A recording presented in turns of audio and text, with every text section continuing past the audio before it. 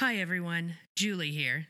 If you want to hear future episodes before anybody else, join our Patreon, where you'll get episodes 3 days early, as well as access to Slack and all sorts of other things.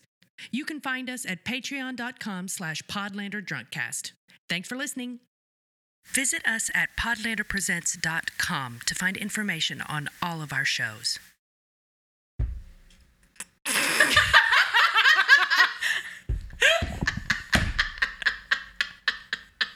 Guys, Julie said reminder.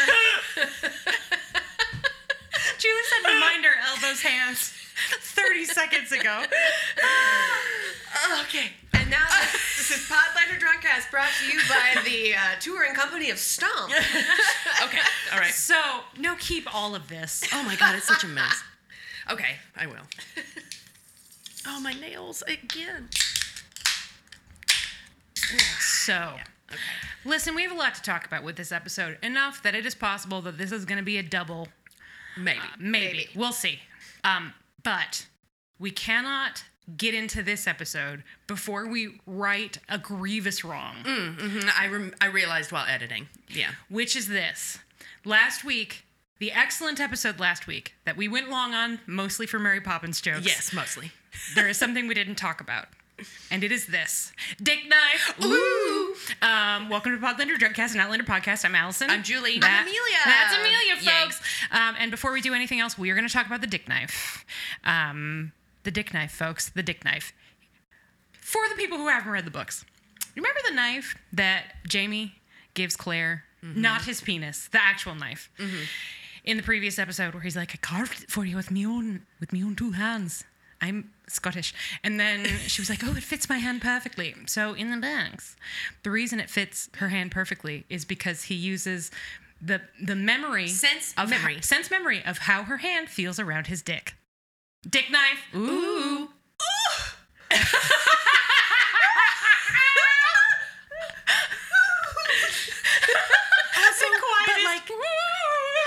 How does that actually work? Like let's just in our mind palace think about. Hey, Neil. How do you carve Neil, something? come here. How do you translate a memory into a shape? You know what I mean? Like, how does that... Well, bewildered. I'm actually crying a little bit. Okay, here's the thing. First of all, I need you to remember that a hand job saved his life. That's true. I mean, it was an important hand job. Neil, What's up? do you... This is a very personal question. You can decline and we will cut this if you want. Do you think, if forced, you could recreate the grip of Julie's hand based on the knowledge of how it feels around your dick? Like, if you had to carve... Like, can I hold my dick the way Julie does? I mean... What an excellent question. Maybe? That isn't what... I was going to say, could you carve a piece of wood into a shape that would fit Julie's hand based on the knowledge of Julie's hand you have gained from X number of years of it touching your dick? Make a wooden dildo of my own penis for Julie's use? Another excellent question. I don't He's knocking understand it out of the park. Okay. Imagine you're like, you know what Julie needs? A knife. Okay? And you're like, what I'm going to do is whittle that knife for her. I need to make sure the handle fits perfectly. So what is her grip like? Oh, I'm familiar with her grip because it's been around my penis a lot. Can you carve an abstract concept? I don't think I would start with the penis feels. What would you start with? I don't know, just the way her hand looks and knowing what it looks like. Like, she got long fingers. Like, that's one thing I'll know. Woman's secret. All right, thank you. Thank you for your contribution. Thank you for your Neil. help. This has been Dick knife. Dick knife. Ooh. Guys, I'm so glad that I got to share this with you. Now, every time you see Clip, like she was walking around today with that knife in her belt. Right here. And I need you to know that it is a Jamie dick knife. It is carved to feel like Jamie's dick feels when she's giving it a squeeze. Which he remembers vividly because it saved his life. A dick knife saved my life tonight.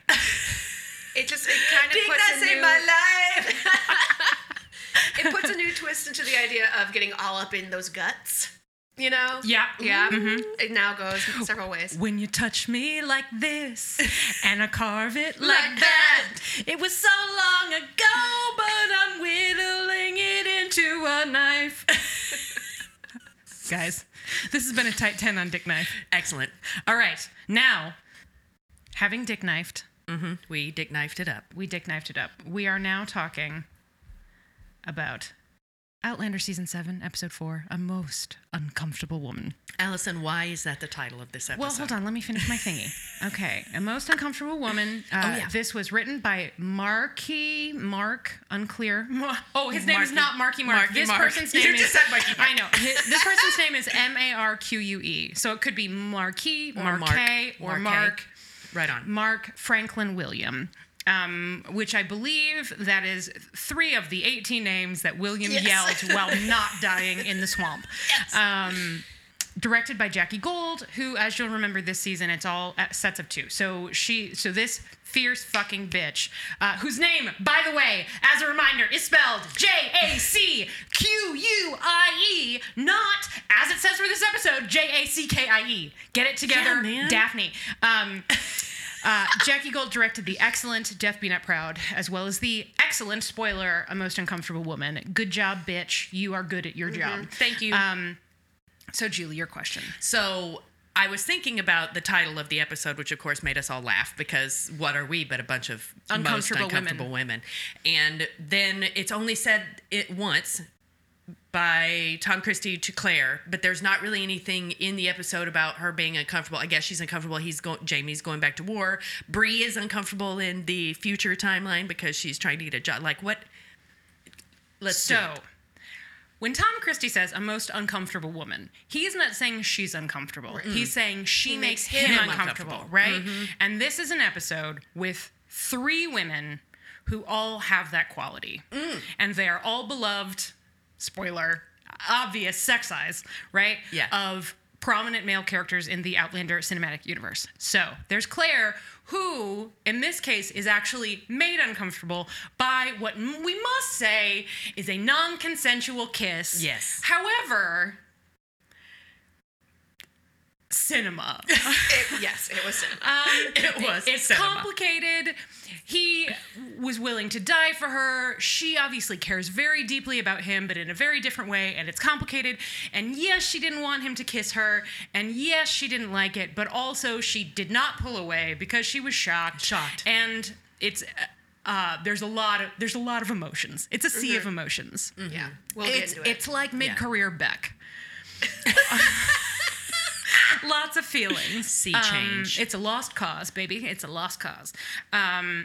So there's one uncomfortable woman who is made uncomfortable. And she's going to war. She's marching right at the head of Jamie's militia with him, right? It's classic Claire. This is not a Claire-heavy episode. Mm-mm.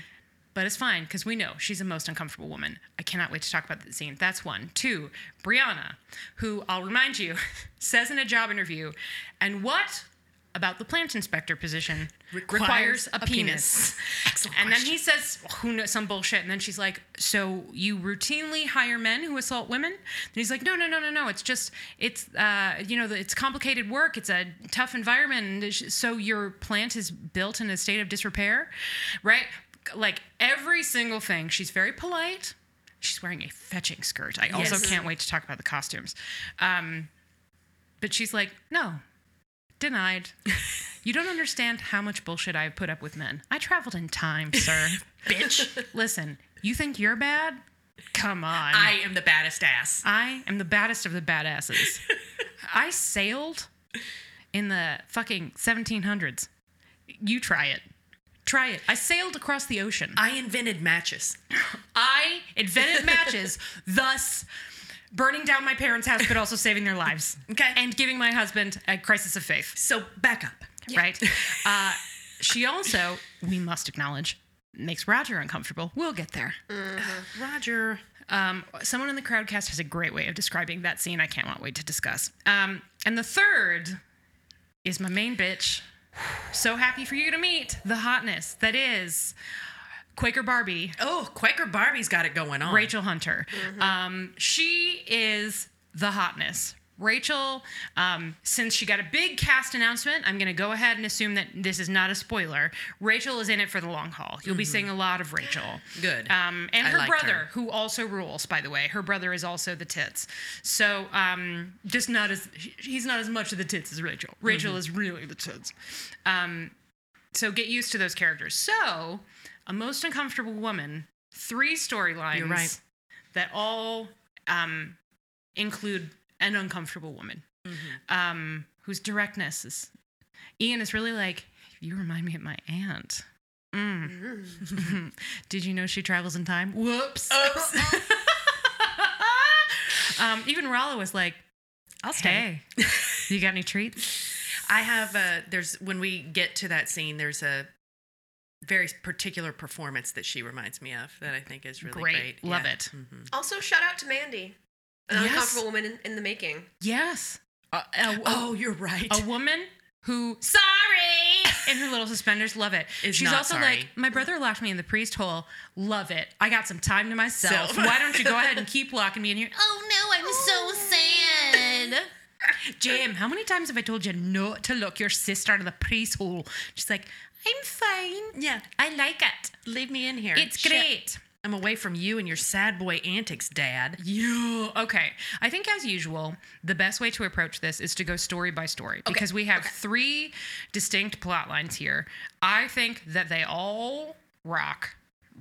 Who am I? I think that they are all too legit to quit. I'm very excited to talk about this episode because my TV critic brain is just going ding ding ding ding ding ding ding ding ding ding ding. But first, yesterday I was walking down Broadway in ye old Chicago town with one Amelia Bazell. Me. And she, not hours before, was like, I can't do the episode tomorrow. I have a birthday party. And then jump ahead, travel in time, if you will, just a couple of hours later. She was like, yeah, but maybe instead I'll hang out. And then if I have to leave to get to the birthday party, I just will, maybe. So Amelia, please, first of all, share with us the assessment you shared with me of why this episode is so good. And then if there are specific things that you wanted to cite, your reasons for absolutely needing to be here, hit us. Yes, I described it to Allison as interesting plot, absolutely soaked, dripping with hot piss. A golden shower. A consensual golden It's shower. a hotel in Russia. That's a timely joke, folks. Yeah, I mean, the Mark Lewis Jones of it all. Oh, we'll get there. Oh, We'll get there. And then I think there's just enough, spectacle. Not that we love some of, the whole lighting people on fire thing. Yeah, we didn't love the pus. I mean, I loved the pus. I'm not going to lie. Oh my God. Even when it was problematic, it was cinema. It was cinema. It was cinema. It was cinema. And We come to this place for magic. Demi knows there's magic in the world. To laugh, to cry. Did I tell you I bought that dress? I did, right? Oh my God. Fashion Brand Company has an AMC pledge dress. It's like a little black ribbed mini Does dress. that have the words on In it? sequins. The entire thing in rhinestones all the way Yeah. down the front. And I bought it. Oh my God. Yeah. Listener, I bought it. Yeah. And you know what? Oh my God. I look fucking hot in that dress. Yay! I'll wear it to a live show maybe. Okay. So yeah. Was Yes. there more? Were there other things? I mean, there are other things I want to talk about, as we get into Get it. through there? Yeah. But yeah, happy to be here. Thanks for letting me crash the crowd. You can crash anytime. and- Yeah, whatever. Okay. You're in this. Let's You're start. in this gig. Oh no. Let's start with what is ostensibly the main storyline, but is the most, let's move the story forward so we can get to the next thing, which is why are they not on a boat to Scotland, basically, is what's happening here, with a little side quest to complicated, non-consensual kisses with one of the finest underrated actors of our generation. Agreed. So Claire and Jamie and Ian, they're road tripping. At the very beginning, you can tell it's been too long. They are cranky. They're cranky and it's cute as fuck. Everybody needs a nap. Everybody needs a shower. It's like when you're 3 hours from home after camping. Yes. Oh. It's that. You're like, there's a shower ahead, and the fact that I haven't had it yet is making me crankier. We have to stop at Culver's. Taste how much we care. So, Do they serve apples at Culver's. You can probably get an apple-flavored custard or a milkshake. Which Jamie would probably prefer, Yeah. honestly. So Jamie is very concerned about the scurvy. I'll believe it when I see it. He's in that mode. So he's searching through Claire's purse. Yeah, man, don't touch my fucking... The moment she goes, what are you looking for? I'm like, God damn, I've been there. Yeah. Who among us? But one Mr. Neil Starbird no longer touches my purse without my permission. We laid that law down. It's like, that's my spot. Get over it. So he's looking for an apple. He's like, and she says, how is it? And he goes, delicious. Did we love it or did we hate it? I loved it. Like, I'm glad he didn't say, like, oh, it is sweet like honey and also crisp. It's honey crisp. But, like, I just felt like it was, like, a weird Red Delicious joke that kind of pissed me off. I didn't take it that way at all. I read it as straight passive aggression. Like, what he actually wants Is a steak. Yeah, he wants a meal, Yeah. but Claire has long established she's not a great cook. And Ian just killed their housekeeper, folks. Yeah. So they've just been eating like apples and wild onions and hardtack, and they're not even on a fucking boat. You Not know what I yet. mean? So, I would have settled for, like, toothsome. some. Or just some word that is not an Apple brand. I liked it because of the way he said it. Delicious. Where she's like, yeah, ha ha ha. Scotsmen hate Fruit. fresh fruit because such a weird- because they hate joy. Is there a purer joy in the world than biting into a really fucking delicious apple? I love it. I don't eat them enough. I love apples. I love apples, and same with orange. You know what's great to eat high? A fucking orange. The peeling. You get the peeling. You The get like experience. the little bursts in your mouth. Ah, yeah, little juice sacks. Pop, pop, pop, pop, pop. All right, that does sound pretty good. Yeah. But, you know, apples, also great. So she gives them some cheese. They have a little banter. It's very cute. And then Ian loses his mind. and then somewhere a man in a bear costume steps on a twig. And Ian, listen, here's my secret. I'm always anxious. I related to this scene a lot, and I haven't even been threatened by a surly Scotsman who stole some gold. Scary old man. Yeah. I get it. So Ian is has a one-way round trip ticket. That's both things. He's in Paranoiaville. Yeah. He's wasting away again in Paranoiaville. Amelia is just now she's like, fuck, I'm gonna have to learn how to play Margaritaville on my melodica. Yeah. I might draw the line at Margaritaville. Well, but I already have to learn how to play the fife. Yeah. So might as well learn Margaritaville. I guess I on gotta the get to fife. this birthday party and leave. I got a lot of work to do today. Okay. Do we have any thoughts about these early days? About the early No, it sets us up nicely because we're on the road. We know we're getting there. We learn something about Ian. It's great. We get to town and then, oops, plot stopped. Yeah. So, but yeah, it's just a good introduction. Yeah, and they have the vacation grumpies, which I loved. Understandable. And then Jamie reassures Ian, listen, Ian's concern is that Arch is going to kill one of them because he's going to kill someone Ian loves. And Jamie is like, I'm the Scottish Terminator. I'm Try not me, sure what bud. you're concerned about. Yeah. I once killed a man in a bear suit. Yeah. It sucked, but I could do it again. And so the man in the bear suit slunks. He just slinks away. Slides away. Ooh. Homer Sorry, Simpson's twig. backwards through the trees. Totally. So they arrive in North Carolina, wherever the fuck they are. They're on their way to New York. They're somewhere doing something. And they run into, hold up, I looked it up. What's his name? His name is, oh, those are all actor names. Harnett. Cornelius Harnett, who you'll remember from him suspecting that Jamie was not a true revolutionary. So then Jamie was like, Try me. the cops are coming. You don't understand. I'm a great liar, and I am 900 feet tall. You scamper. I'll cover for your ass. But first, I'm just going to gaze into this jar of balls belonging to a dude who sucks. R.I.P. And somewhere right now, that jar of balls is being fucked. By a man with no balls. By a ghost with no balls.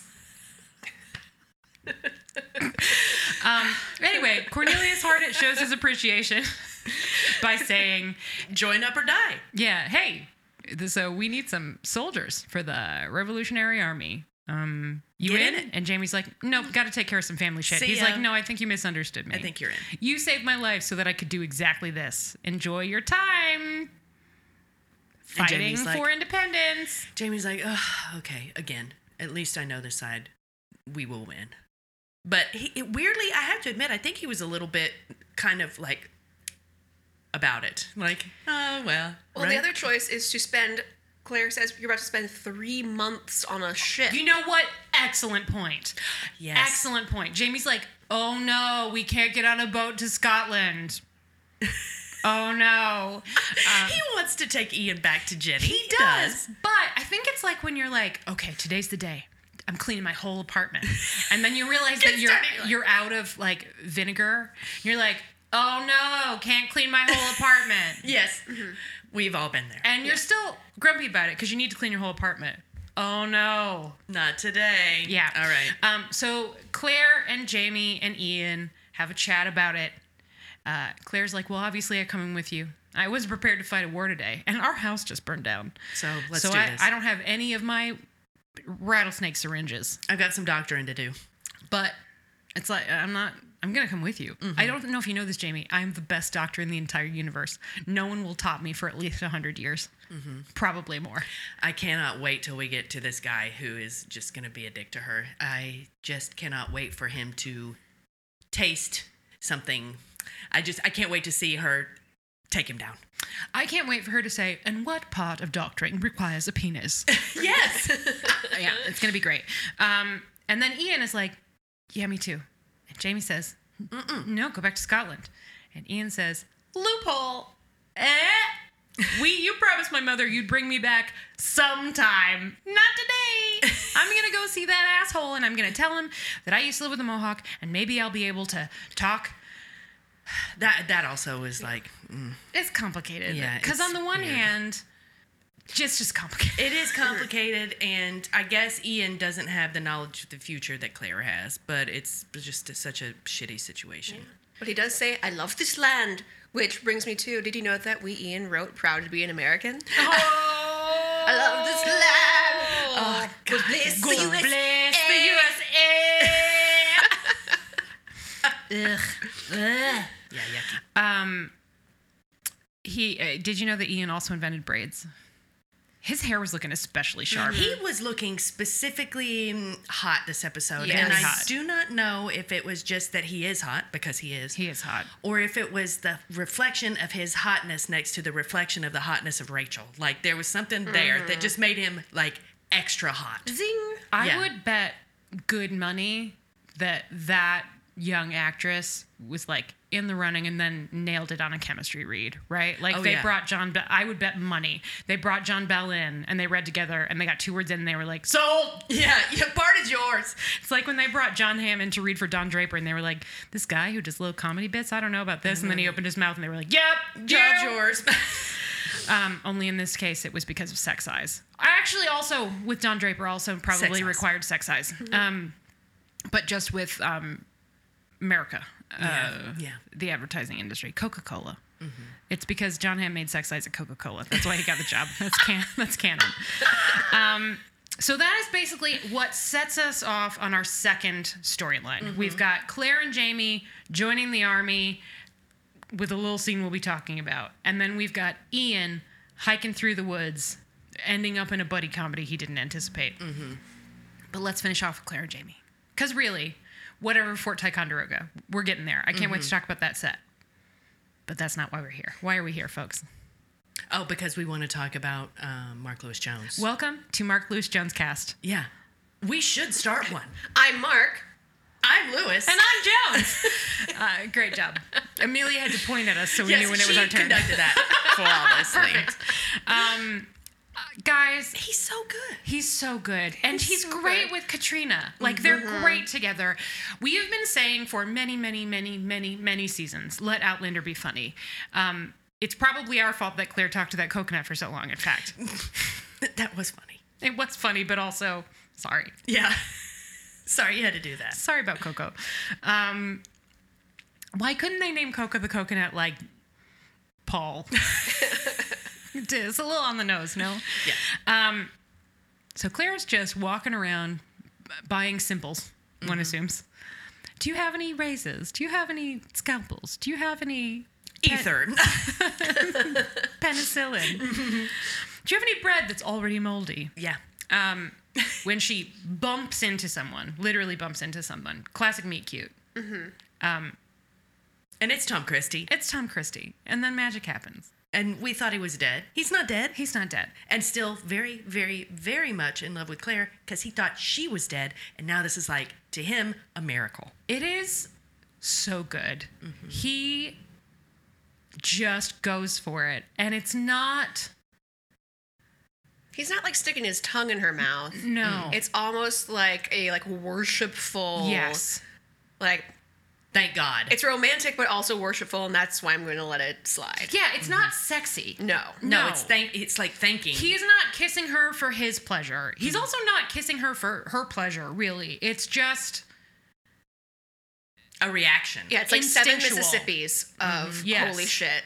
Let me figure this out with my mouth. And of all of the wonderful things Katrina Balfe has done in this show, and she has given some truly great performances, and I'm not going to say that this is better than Faith, but guys, the look on her face, So good.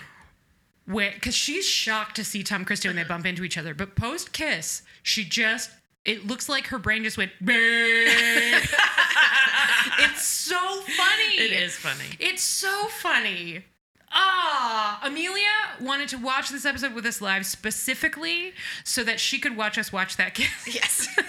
And Amanda, Butt Jules, got a screenshot of that moment. And Julie and I are rapt and shocked. And Amelia is looking directly at both of us with both of her hands in the air. Like, In a touchdown. power pose, yeah. Touchdown. Don't cry for me, Argentina. It's like, Yeah. it is. It a was great- worth it. It was worth it.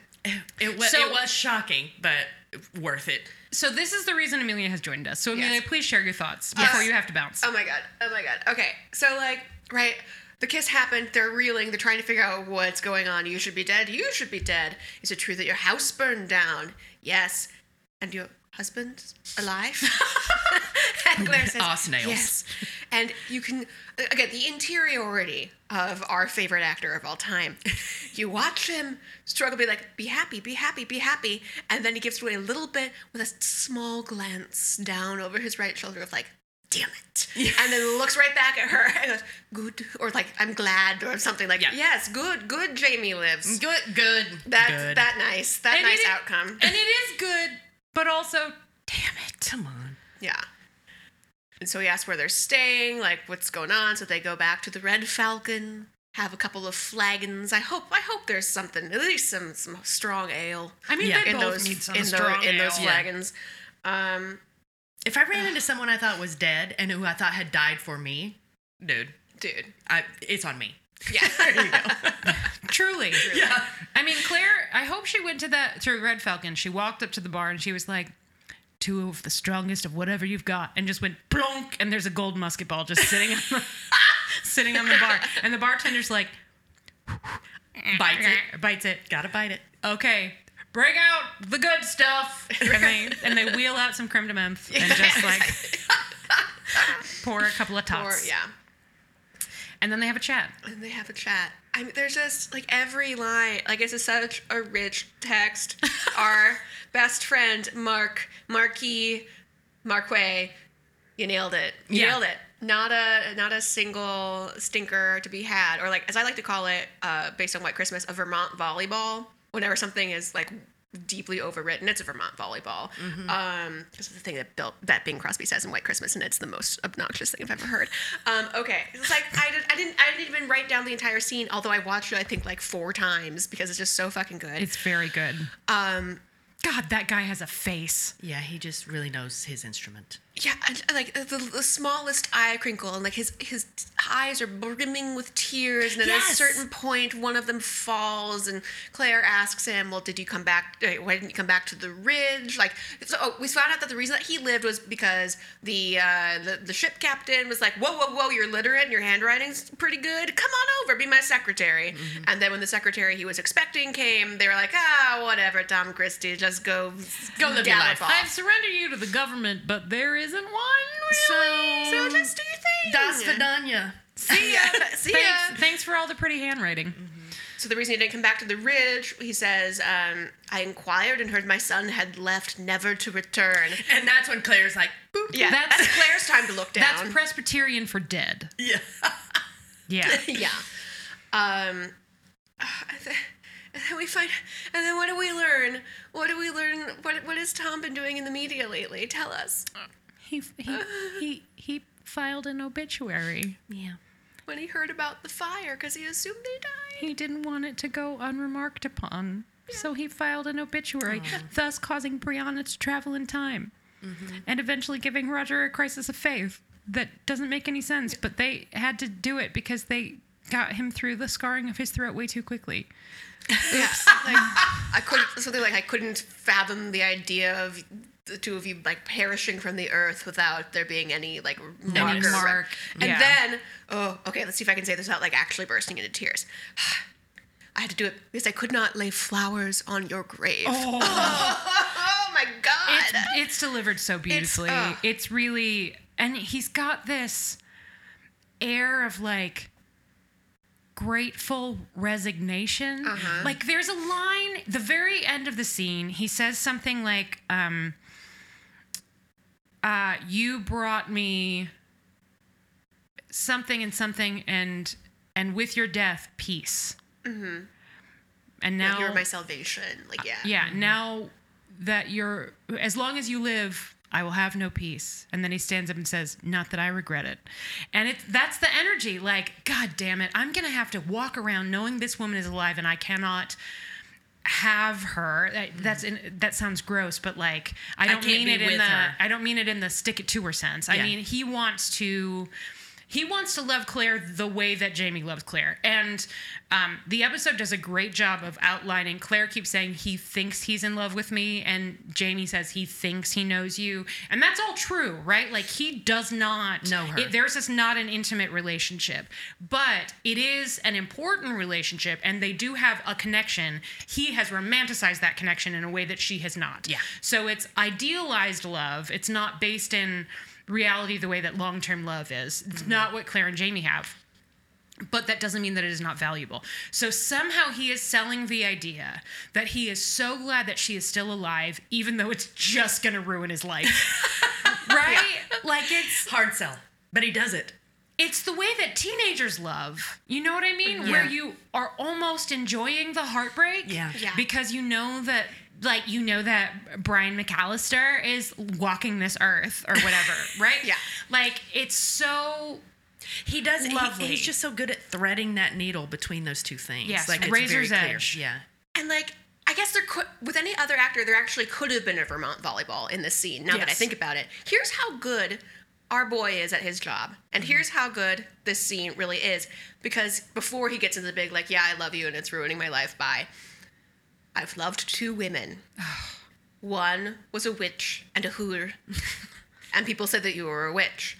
And like, we've heard him say that before. It doesn't get any less heinous when he does say it, but like, he's so matter of fact about it, and it's almost like his ex-wife, whatever, is a footnote, but not in a malicious way. Like, he called her a hooer, and it wasn't malicious. So it was really just ramping up to this big like, that could have been a weird off-ramp into like, oh yeah, this could have been a cute thing, but Tom Christie sucks.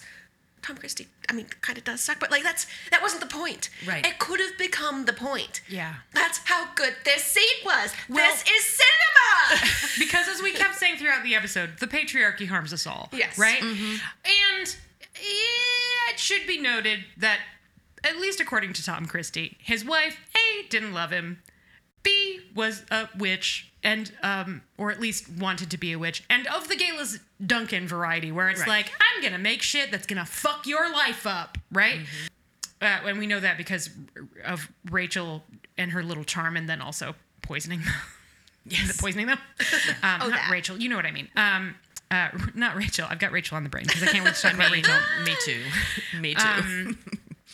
But she also, according to Tom Christie, killed his brother. Yeah. Right? Like, had an affair with his brother and then killed his brother and then was put to death, and her fucking shitty sister made her children watch. So, like, this lady was maybe bad news.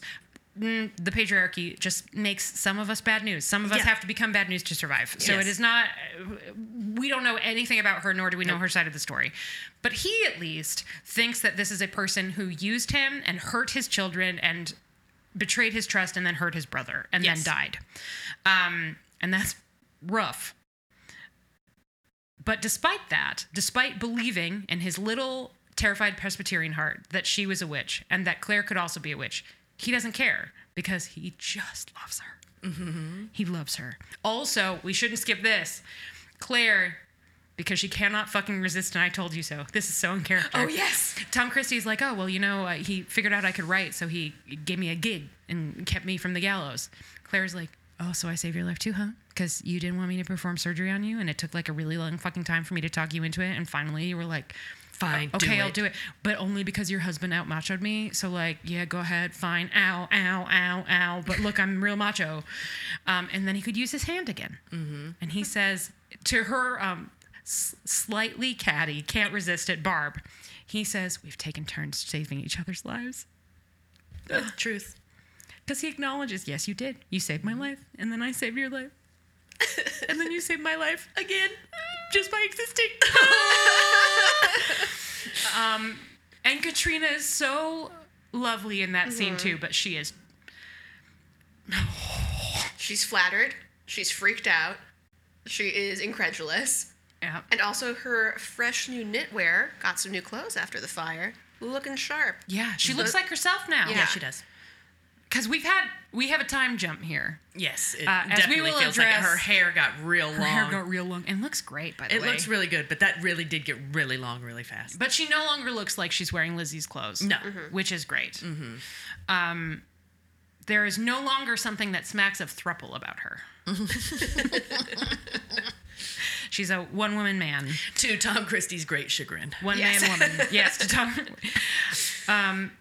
It's just a great scene. I assume that is actually a wrap on Mark Lewis Jones. Thank you, but sir, if they for your excellent work. come up with some reason for him to show up again, I will not complain. No, me neither. Anytime an actor of that caliber, you get to see them in such, like, a fascinating character. It's just a joy. It's a joy to watch. Yes. He's really, really good at his job. We love you, Mark. Call us. We love you. Truly, call us. Mm-hmm. We'll pepper you with very flattering questions. Yes. Yeah, and probably, And I'll probably cry. inappropriate ones. And we promise not to ask you any questions about dicks or knives.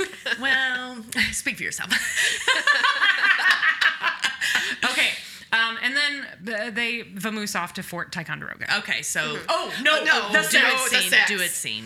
Sure. Mild sexual content. Mild sexual content, but very nice and gentle and It was cute. very hot. It Hot. was very cute. Yes. It's cute just... and hot. Yeah, it's old married people that have been married and done it a long time, playing with each other sexually, talking, it's undressing each other. It's very nice. I liked it. Yeah, they're teasing each other. They're poking at insecurities that should be insecurities but aren't anymore. It's just been too long. Like, you were jealous of Leary. And she's like, yeah, okay, I guess I was jealous of Leary. I was. But that's because you accidentally became a bigamist. And can you blame me? And I mean, like, also, she tried to kill me. She tried to kill me? Yeah. That's a little reminder.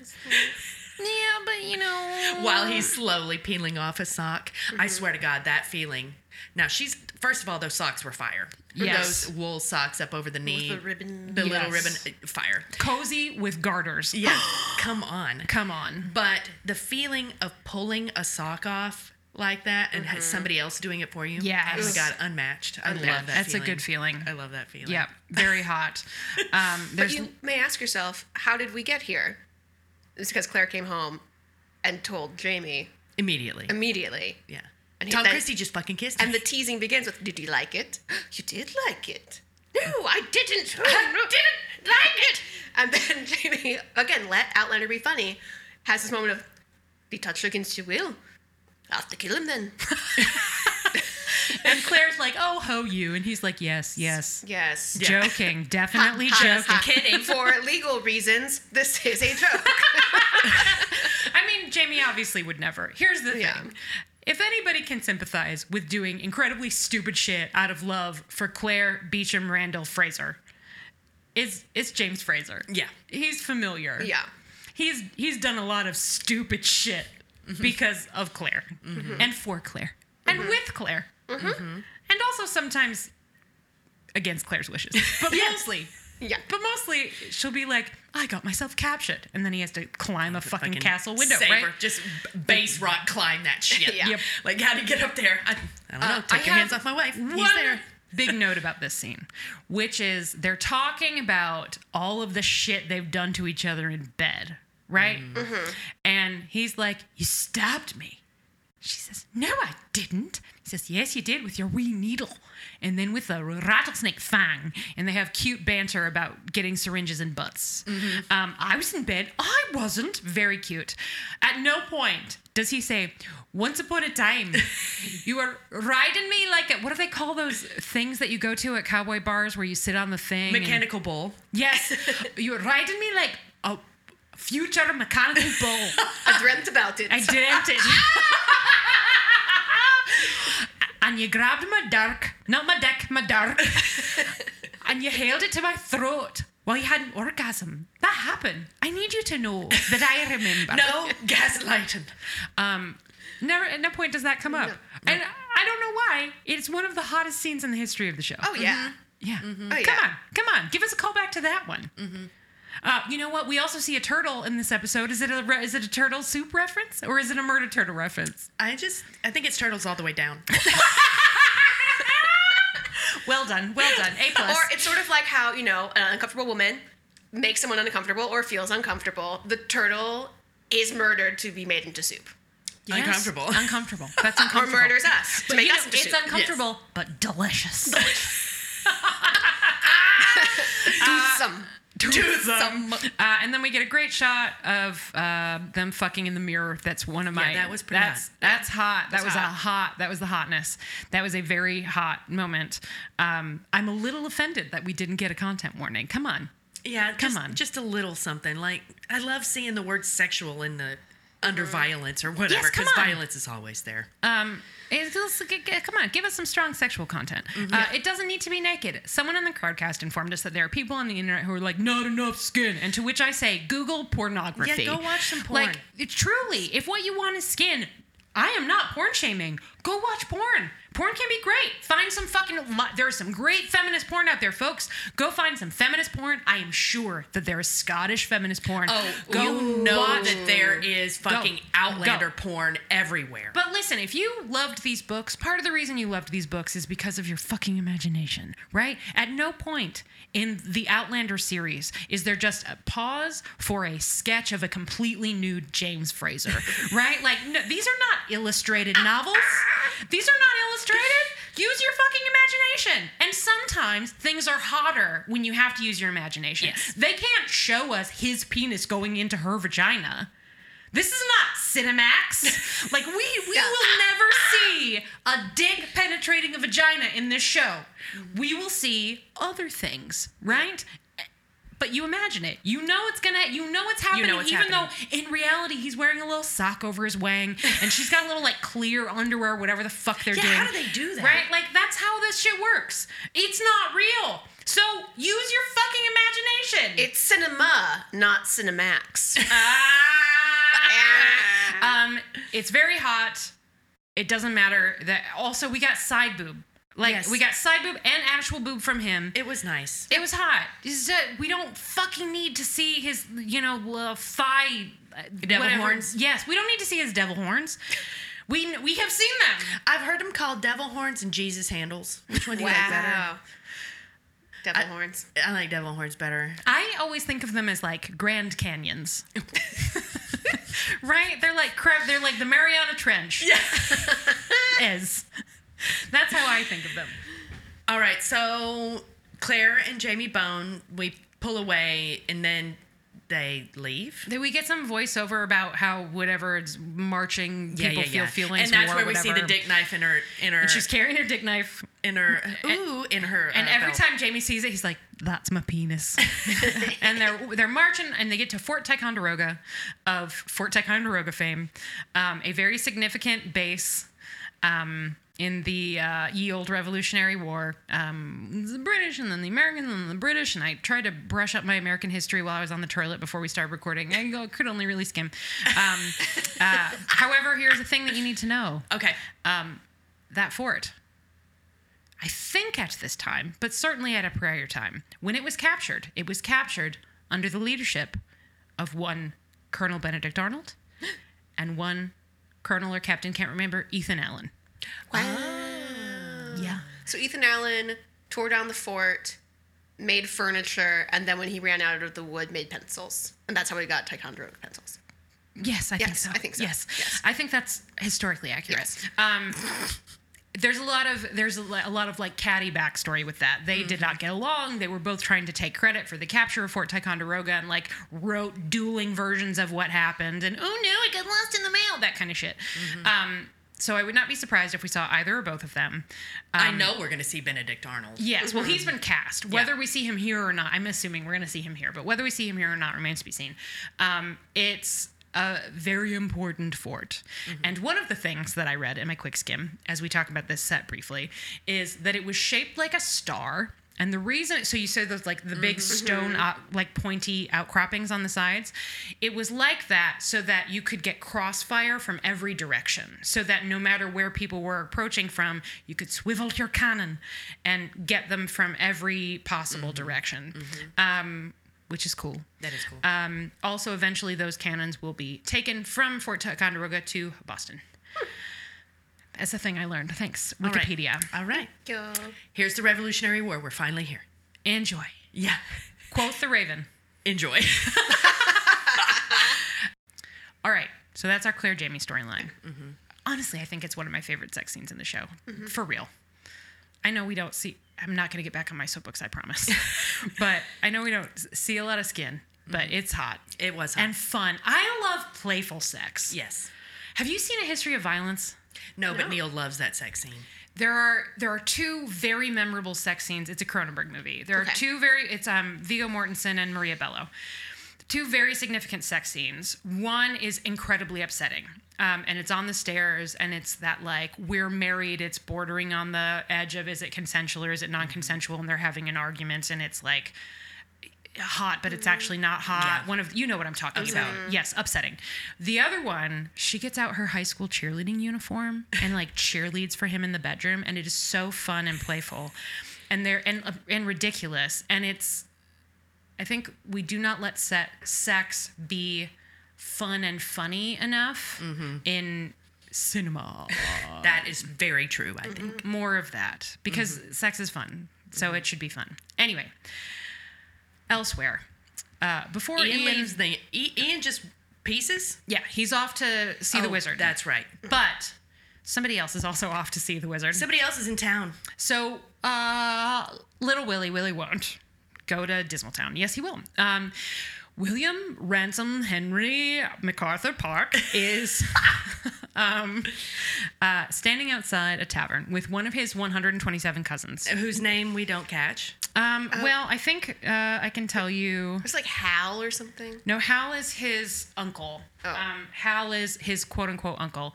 Hal is... Lord John's brother? Lord John's brother, who was sort of responsible for getting Jamie out of the Doom Hut, if you recall. Doom Hut, Doom Hut, Doom. That's all I remember is the song. And that's why Schoolhouse Rock is an enduring force. Okay. That is Henry Gray, played by Harry Jarvis. Okay. He's throwing up. He's not... He's can't hold his liquor? Apparently. Or maybe he's just had a lot. I don't know. Can't tell. He As doesn't always I was stir up. watching, Yeah. I flashed back to a 4th of July where Julie and I had a lot to drink, but only one of us had actually eaten dinner. Yeah. And then I was like, "You okay there, bud?" And she was like, "I'm fine." Yeah. It was one of those. Oh, no. She woke It's up happened. with a piece of bread next to her face. Yeah. Yeah, but it was one of those, right? Like one of them, they've been drinking together. Setting it up that the redcoats are there drinking a lot in this town. They're carousing wherever yes. and like what William clearly wants to call bumfuck North Carolina. Yeah. He is eager to get to his glory, to get to whatever his incredible posting is going to be. And he's like, hey, buddy, you okay? And instead of giving him water, he gives him a flask. But first, he's like, you got to wipe your mouth. You got some puke on your mouth. And he pulls down the Declaration of Independence. The fucking Declaration of Independence. Nailed to the nearest post. How many of those soldiers do you think used it as toilet paper? All of them. All of them. All of them. Well, hopefully not that one, because that person then has got puke on their butthole. Yeah. Well, no, that one was pristine. I hope that somewhere in a museum is a copy of the Declaration of Independence as found in, I don't know, some archaeological dig. I guess when I find a bus pill in my pocket, I've got to take it. Well, that is very clearly a love drop. That is a 1906 love drop. Yes, this is an oral medium, but Julie really did just She did discover just a find it. pill She in her reached sweatpants. into her pocket and pulled, you know what? Actually, where's my bag? I respect that bus pill. Thank you. That was All right. well done. So, I wonder, I hope that someday someone is like sifting through some revolutionary bloody blah and it's like, ooh, look, a paper copy of the Declaration of Independence. And then it ends up in a museum and it's like mysteriously stained. And we know It's Dookie. it's beer vomit. No, beer vomit. This guy, right. Yes. So they have a nice chat about all the glory they want, etc. And then they're strolling through wherever bumfuck North Carolina, and they see a real bargain basement Jack Randall kicking a sex worker out of a whorehouse, a kitty hoose. And then he lights her on fire. As a whole crowd cheers on. And they have, like, I don't remember what the term is, but there's, like, a shared terminology for lighting a person with a disease on fire. It's like some sort of ship metaphor. Yeah, I don't... So, like, as soon as he kicks her into, He's like... saying that she has the pox. She's saying she does not. Doesn't fucking matter. Yeah. Don't burn somebody alive. Yeah. It's my one complaint about this episode. Yeah, not necessary. I don't mind so much that it happened because Visually stunning. people are cruel. And that was... You get enough dudes in one place and incredibly violent things are going to happen. What I mind isn't that she didn't have to fucking die. Like, they could have done it without giving her like a death rattle. You know what I mean? And William is like, I've got to do something. And his cousin is like, no, you don't. And then he's just like, 1 Mississippi, 2 Mississippi. And He waits a little bit too long. He waits too long to take action. And then he tries to save her, but oops, too late. And she dies.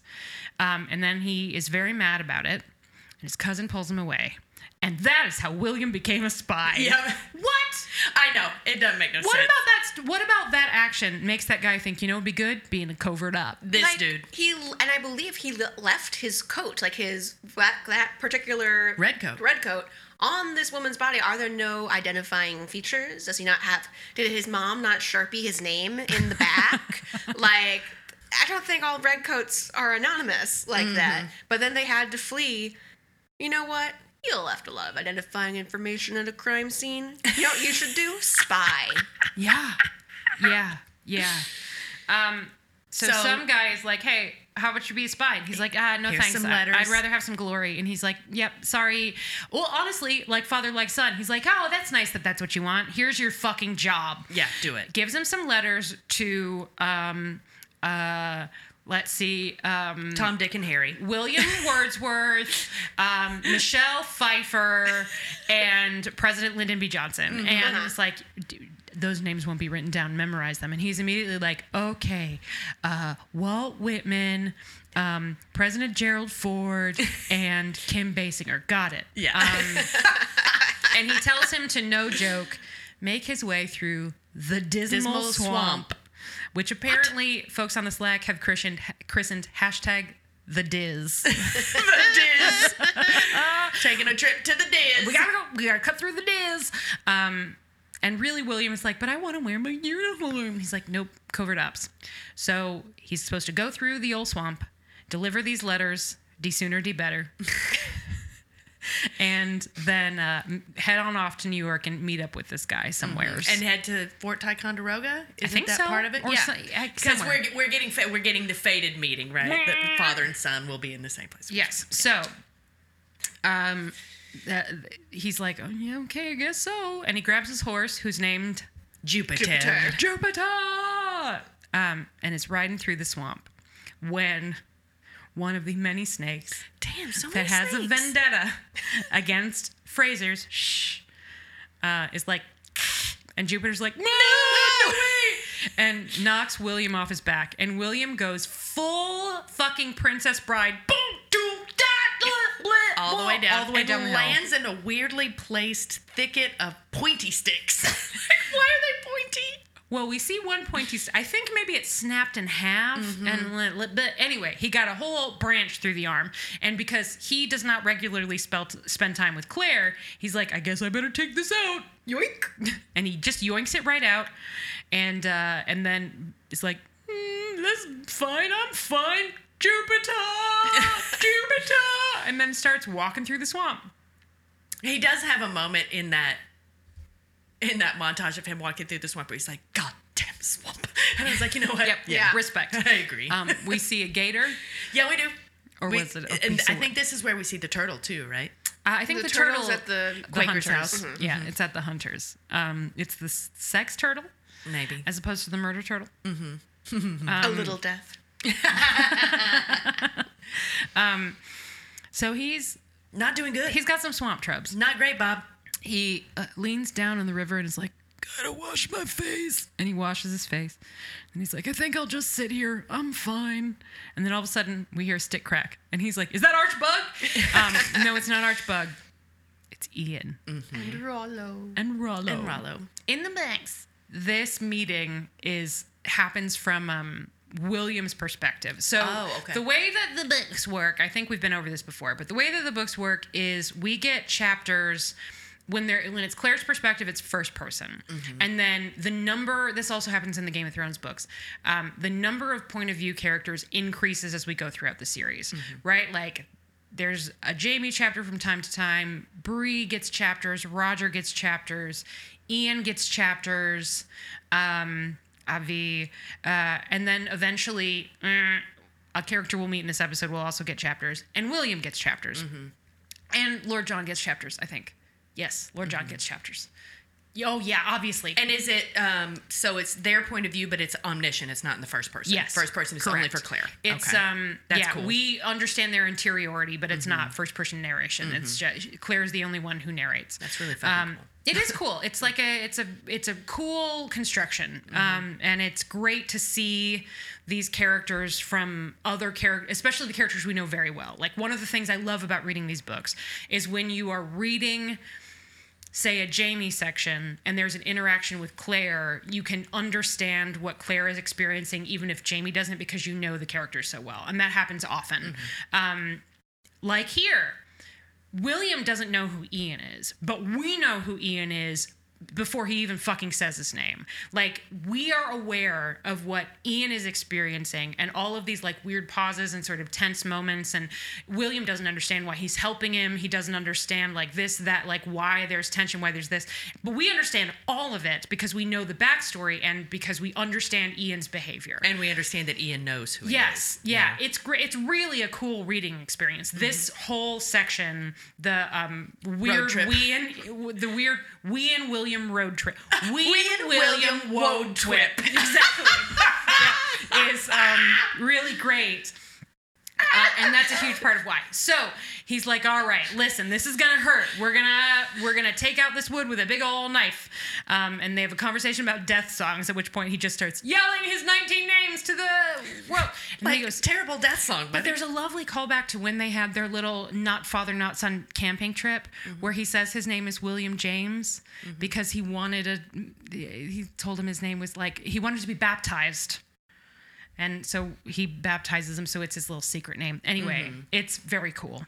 It's a lovely little moment that he remembers James Fraser, the groom, in this very affectionate, important way. Guess what? It's more important. Gee, I wonder if that'll be significant later. And it's a great scene. And you know what? So this episode is really the first time that we've gotten to spend any extended period of time with William, which means it's our first real sense of how Charles Vandervaart, who plays William, Vandervaart is going to do. And I think he's great. Yeah, he did great. He did very well in this episode. They're great together. Breaking news, John Bell is good at his job. But he does really well communicating exactly that sense that I was telling you about, where there's this tension that obviously one of them understands and the other one doesn't. And it's like weirdly affectionate, but also like it's almost like Ian's getting little jabs. Mm-hmm. It's very cool. It's a little brotherly. Yeah. Yeah, mm-hmm. But only one of them knows that that's what it is. Yeah. It's a cool scene. That's great. But Ian's like, you're not going to die. Come on. Oh, God, you're maybe going to die. And I'm like, and his song is over now. Just his name. That's it. My name is 18 names long. And then what was Ian's? How long was Ian's? Ian's would be like 2 weeks long. Ian's would be really long. Because he's singing all the people he killed. And then Jamie's would be like, a Viking song cycle. Yeah. Oh yeah. It's definitely the ring cycle. That's just what I was gonna say. You'd have to be full Wagner. Yeah. Kill the wabbit. Kill the wabbit. Forging that knife for Claire. It's all in there. It's there. It's in there. That is my impression of the ring cycle. Thank you. It's good. It's good. You know what? It's really good. You know what? That would be good on melodica. Will you stop threatening our audience? We've already we've portended so many horrors already. So we get some very good Pioneer Barbie medical moments. It's disgusting. That Julie was not into. Okay, sorry. I have had too much to drink this weekend. It is summertime in Chicago, and my dance card is full, and I am all over this town.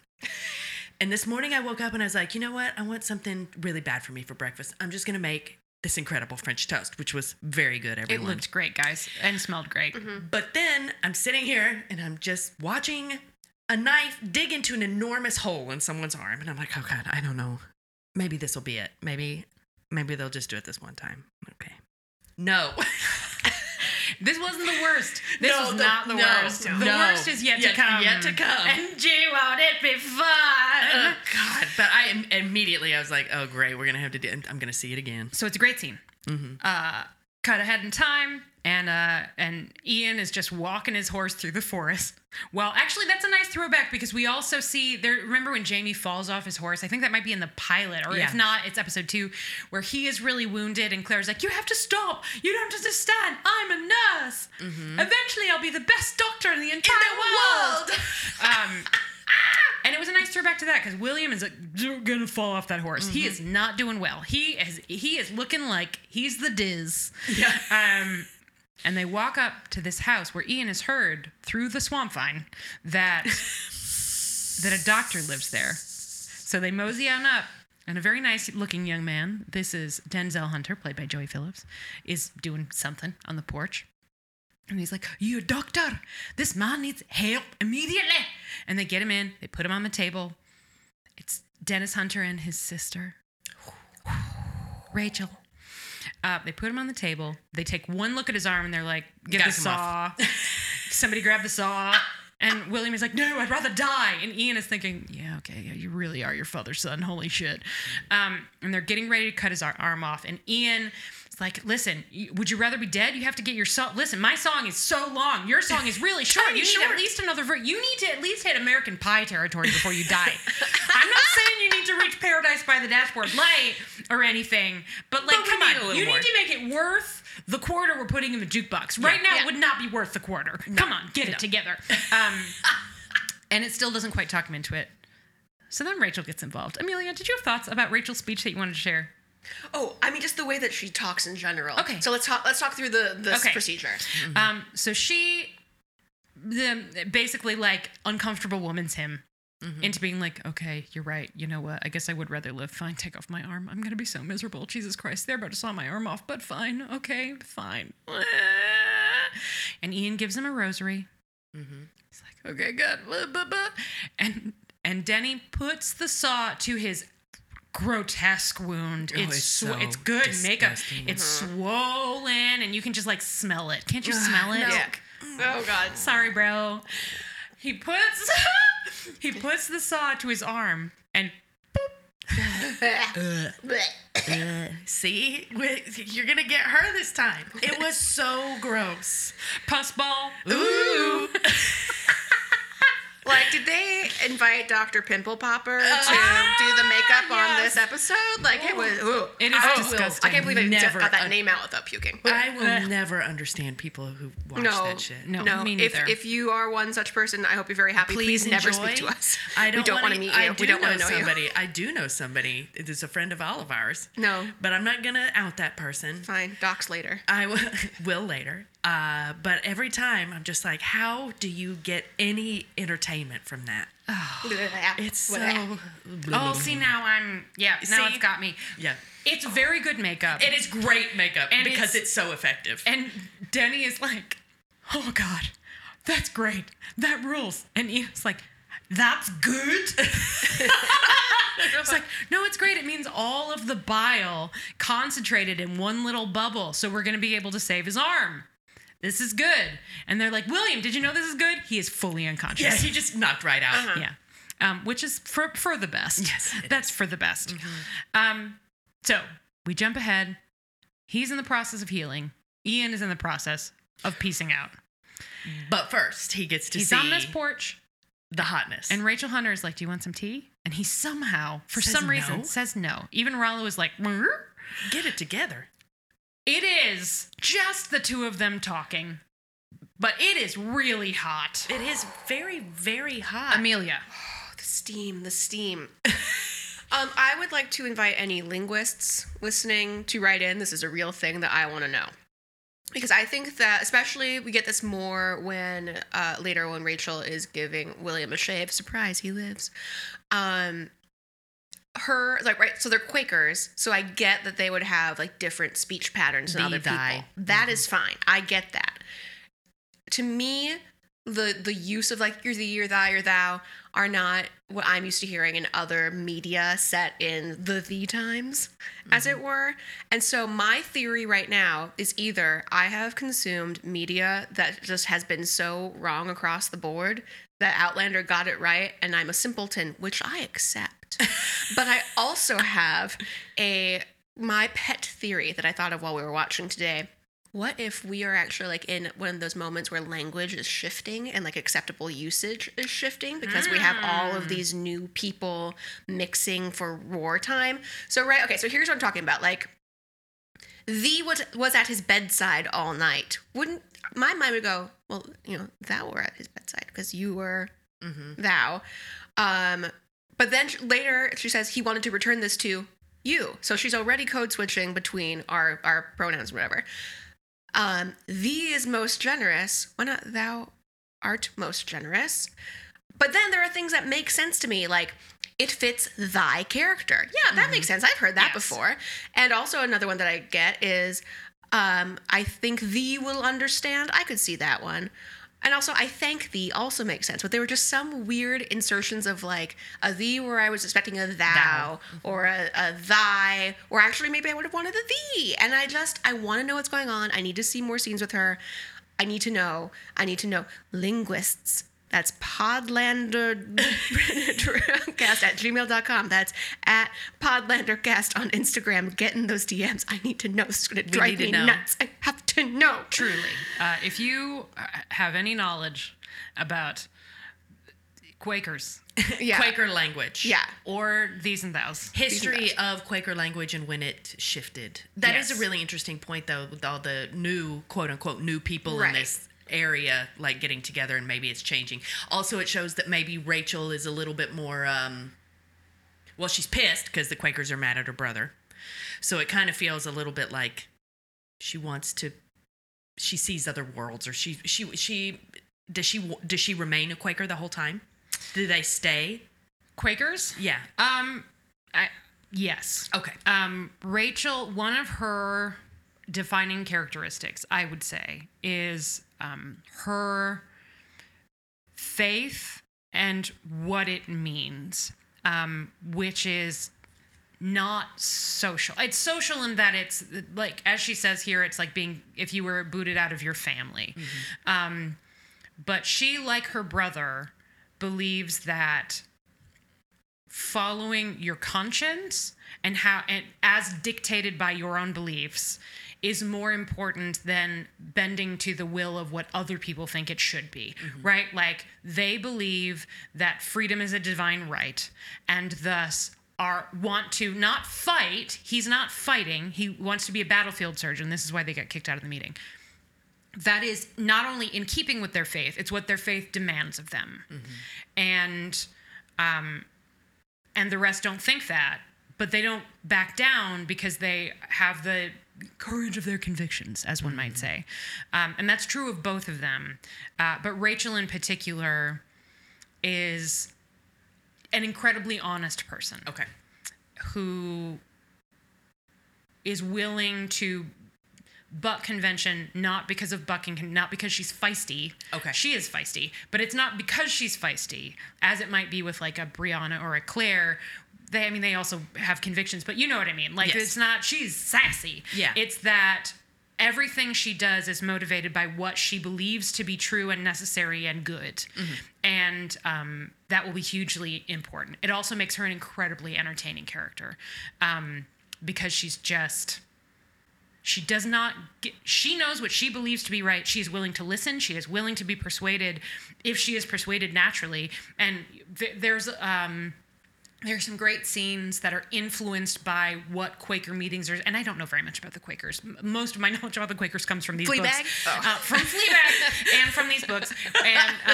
And Diana Gabaldon is also not a Quaker, so like major caveats all around. But there are some great scenes that stem from the spirit of what those meetings are supposed to be about.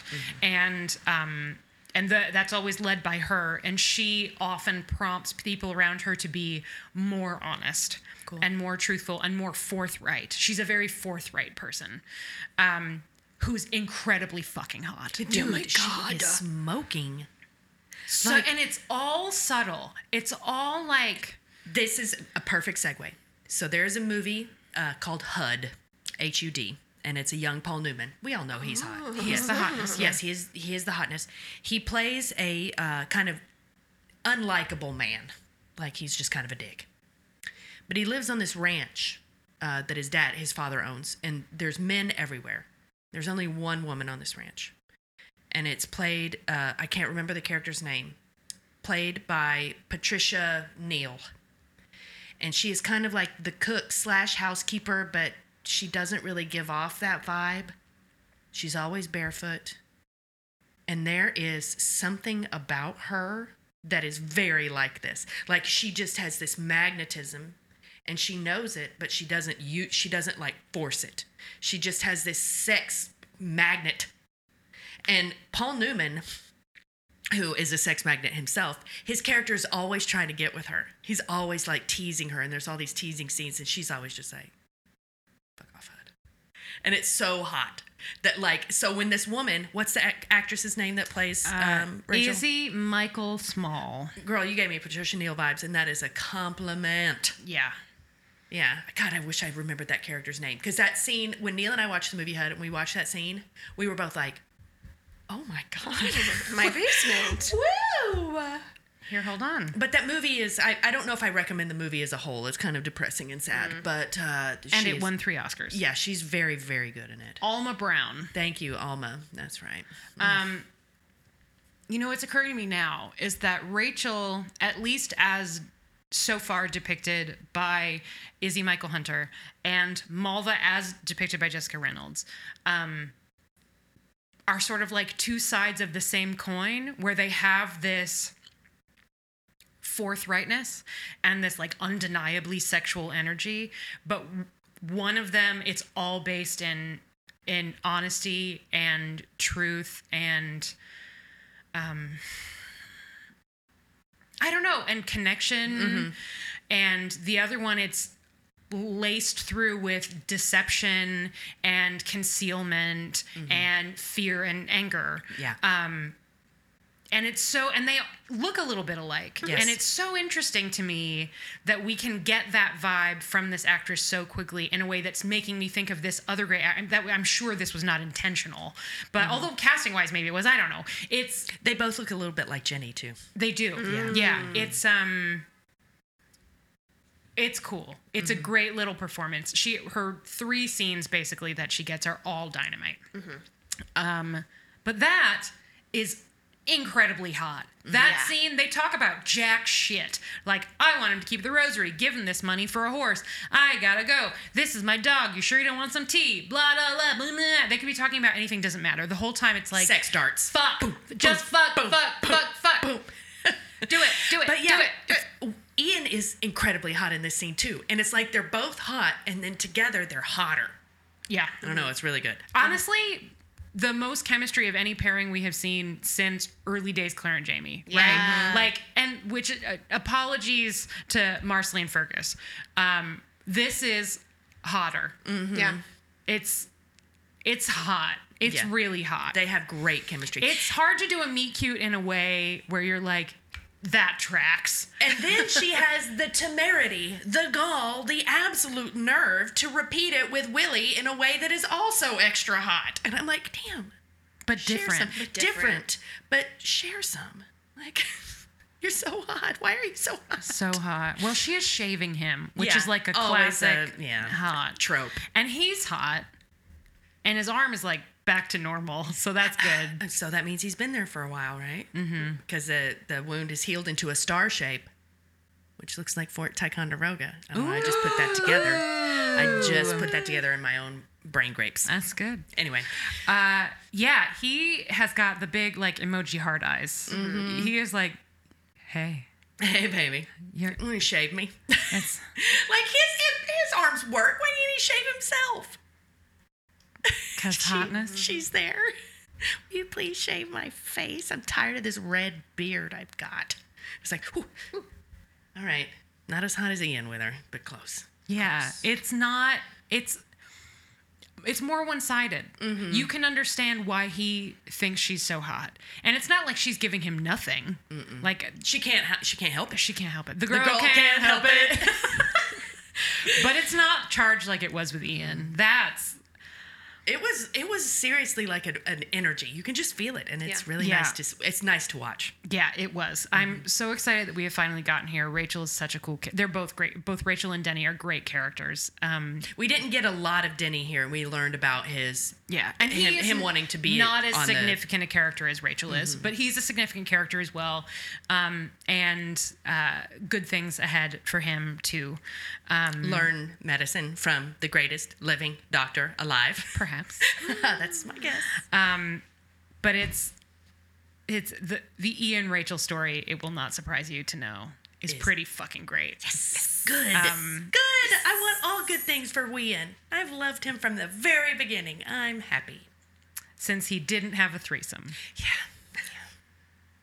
But he did get laid. Yeah. And his dad was real mad about it. But, you know. What are you going to do? He's a lad. Sex work is work. Yeah. Let the man get his rocks off. Yeah, come on. At least he's not fucking a bottle with his own balls in it. Oh, Lord.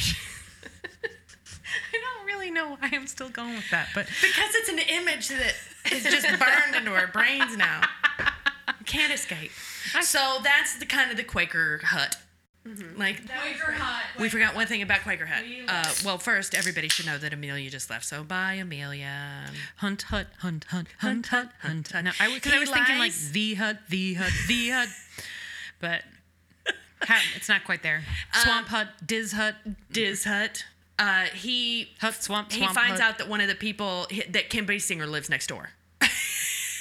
To the Quaker hut. One of the people whose letters he has. Yeah, when William is making hard eyes at Rachel, he finds out that the letter he was supposed to give to President Gerald Ford, he can deliver it right now. He's right nearby, and he's not a redcoat. So what does that mean? Does it mean he's a spy? In disguise? Does it mean the other guy's a spy and he's sending a letter to somebody who is also spy? What is it? Who? What? But Willie tells her that they're hunting. He's hunting. He's spying. And she says, hunting without weapons, because she's a sharp fucking tack. He's like, my horse ran away. I fucking told you. My horse ran away. I told you. There was a snake. Back off, bro. Like, the snake had it out for me personally. It was really weird. It was really weird. It like looked at me and I felt recognition. And he said, that's for my cousin Bruce, and then slithered away. It was so weird. I love that shot of the snake just going, my job here is done. Totally. It's like, and you and the horse you came in on. Right? Okay, so we find out that something about Fort Ticonderoga, right? Yeah, The neighbor. Okay, my path also takes me north. Do you mind if I ride with you? Wink, wink. She's like, sure. Yeah, come on. on. All right. I gotta deliver the letter. The sooner the better. What was the name of that book? It was a Beverly Cleary book. It's the little boy that wrote letters to his favorite author. Oh, dear Mr. Henshaw? Yeah, something like that. Is that it? Because I read the fuck out of that book. I love that book, and that delivered the letter, the sooner the better, the later the matter I get her is in there. And when you said it, I was like, oh my God. It is Dear Mr. Henshaw. Woo, woo. Fucking nailed it. That book is so good. Newbery Award-winning novel. Yeah. Okay. So that's Deuce's the Quaker Hut. It's the hotness. Thank you. But it's time to leave the dismal swamp. Because now we got to go to a glow up. The RUSs? I don't believe they exist. I fucking love that movie, Julie. I do too. Princess Bride is a perfect movie. Okay. Speaking of The Princess Bride, we jump ahead to 1980. Mm-hmm. I laughed so hard when there's a shot of Lallybrock, and what comes up on screen but the word Lallybrock. And we're like, doy. But then they justify it by adding 1980. So we've had a time As a jump. 1980s automobile rolls up the driveway. Like, we Little didn't red need car that. We didn't pulls need that. up, and there's Lallybrock. It's being flipped. The Brock is being flipped. There's a camper van, like a big trailer outside, and we find out that This family of Brianna four. and Roger and their two children have been living in that caravan for too long. But here's my thing. Speaking of travel, Grumpy, it's kind of an echo. Yes. It's a little echo of that feeling. Like, Need a little space. yeah, please get the fuck out of my face, eat your kids. fucking apple already. Shut the fuck up. But here's my thing. Mm-hmm. That looks cabin size to me. What? Are you too good for small enclosed living spaces now? I mean, come on. You fucked with your baby like right next door for years. yeah. Come on. I think maybe it's because you're in this tiny caravan, but you're right next to a castle that you know you will eventually live in. So Yeah. it's just impatience. But flipping a Brock takes time. Flipping and Brock do take some time. She do take time. And money. Yeah, lots and lots of money. So Roger comes up. He has been thrifting. He has found like a truly sick cast iron kettle. It's got feet on it. It's got one of those flat lids. That's the real one for a campfire. That's like yeah. the serious Yes. shit because it's got the little legs. You put it in the coals and then you put the coals on top because of the flat lid. Oh, yeah, That's yeah. the real one. That's also a great way to bake if you're baking a campfire. Anyway, Patty. Roger has been thrifting. He's gone to what Julie and I are both, we have both have a fondness for estate sales. And TM Julie Starbird. No, TM Neil Starbird. TM Neil Starbird. Neil Starbird. You know him. You love him. He was on the episode earlier talking about dicks and knives. He likes to call an estate sale a corpse pile. So anytime like I buy him a nice tie, like he was wearing a tie that I got him at a corpse pile last night and it looked fire. And every time somebody would compliment it, he'd be like, thanks, corpse pile. I love an estate sale. Me too. They're really great. So does Roger. He does. is loving this thrifting life. Oh, their place, like Lallybrock, looks sick. Oh, yeah. Jenny would be proud. Mm-hmm. She would maybe have some questions about some of the artwork, but I do not. He is feathering that nest. And they stroll in. The contractor, whose name they never say, but who perhaps will be significant later, I'm just saying, comes out and is like, can I talk to you guys a minute? And Roger's like, sure, when are the bedrooms going to be done? Because I don't know if you saw this, but my children are right there. They're devils and they're right there. And then Mandy's like, I'm not sorry. Well, she says sorry, but everything about her. Sorry. Yeah. Curtains. Right. She's got little suspenders on. It's great. Love her. Mom, Mandy hit me. It's very cute. Sorry. Can I have a basket? Runs in the family. So they go into the majestic remodel of that gorgeous Lallybroch main room. Dude, that fireplace in the center of the room. Come on. We have seen this set before, but there's something about the emptiness and like the contemporary ladders. Because I think when you look at a set like that, when it's period, or like the big house, in right? the old way. You don't think, I could live there. But they're fucking living there, you know? Like, imagine you're house hunting and you walk in, you're like, I'm in a castle. Oh my God. They're working on Lallybroch. The contractor's like, it's going to be more money, just like always. He also says, listen, you're doing all this great shit in this kitchen. Are you sure you don't want me to just cover up that weird slash in the wall? And then they cut to the slash in the wall, and it's like, beautiful, beautiful slash. But if you recall, that slash was the fucking watch. Black watch. Oh, yeah. Not Black Watch. You know what I mean. The fucking, it was the assault on Lallybroch. She's like, no, it stays. That's been there for fucking ever. That makes me feel connected to my doll. It's part of the house. It stays. What is it? Part of it. Part of it. Part of it. So he's like, okay, well, it's gonna, you need this done and this done and this done. And the roof, whoever did the roof did a fine job. Okay, and Brianna's like, excuse me, that roof has been around since 1789. It's a fucking, I invented batches, bitch. And then, and he's like, okay, but here's my new estimate. And they're both flabbergasted. Flabbergasted. We also get a little reminder that nothing comes of. In the previous Leon, there is a reminder that Brie owns a fucking house. A beautiful, majestic, wood-paneled house. Like 2 blocks from Harvard. That is walking distance from Harvard. Gee, I wonder if she's going to rent it or sell it. I don't remember what actually happens in the books, but like, that girl, come on, she is sitting on a gold mine. Like, what has been happening to that house since she was in the past? Who lives there? I mean, she didn't know how long she was going to be gone. Right. So, like, is it just sitting there empty? Are there squatters? Does Frank's ghost haunt it? I hope. We can only hope.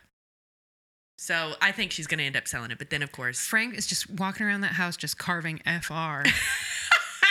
into every pillar. FR. So, it's going to cost more money. They're dumbfounded. Does he discover the gold before or after the guy tells him? After. Right. So they're dumbfounded. But as Bree points out, we've got toilets, we've got running water, we've got electricity, we've got a really fucking cute fridge. I've got you, babe. We can do this. Yeah. So they're gonna figure it out somehow. And also, she's job hunting. Yeah. But as she's getting ready to go on this job interview, which Roger clearly thinks she is not going to get. He's got feelings about it. Roger with man feelings is my least favorite through line. We'll get there. I don't like it. No slight on Richard Rankin. He's doing a good job of portraying what is, to me, a whiny man baby? Unthinkable. Yeah. Just like, shut the fuck up. He at least is like, yeah, I'm wrong. You can see, like, there's something about the way he's playing it where he's like, I don't like that I'm having these thoughts. The patriarchy hurts us all. Yes. So, Bree's getting ready to go on this job interview. She is wearing a turtleneck in what I'm going to call Season 7 blue. There's Season 7 blue all over the fucking flipped Brock. It's in the walls. It's on the bookshelves. It's on the furniture. It's Roger has got a little blue t-shirt under his hot little flannel he's wearing. Oh, Amelia wanted me specifically to say, they have the scene where Roger's sitting behind. Oh, this is right now. So Brianna's getting ready for a job interview. She opens the kids' room and promptly steps on a dismembered alarm clock. Which is a very kid thing. Like, he took it apart to see how it works. Mm-hmm. Shout out to Max. Yeah. Our friend Max, who is 7, 8, something like he that. really does like to take things apart. He does, and he is very smart. She steps on it and is like, what happened to my alarm clock? Who did this? And that little motherfucker, bless his heart, is like, the fairies did it. And his sister, I'm going to say this, Mandy is 10 toes down. She never squeals on him. No. She just sits there and stares at her mom like, sorry. And Bree pieces out. She's telling Roger, and Roger's like, that's weird. Where'd he get that? That's not a thing that we've talked about. And or that it's like not traditional folklore in Scottish, right? Scotland. Like, I don't understand. That's pretty weird. And then they talk about wanting to, this may be later and I may be conflating the scenes, but it's fine. They talk about not wanting to tell Jem that things like that aren't real because time travel is fucking real. So they don't want him to start thinking that he made it up. Or that it's not real. Part that of him. This thing he can do is part of him, which I think is cool. Like, I think that's a cool approach. And maybe ties into the book that Roger is writing. He's trying to write what I'll go ahead and tell you because it's an episode title. Oh, no. The penultimate episode of this season is called A Practical Guide for Time Travelers.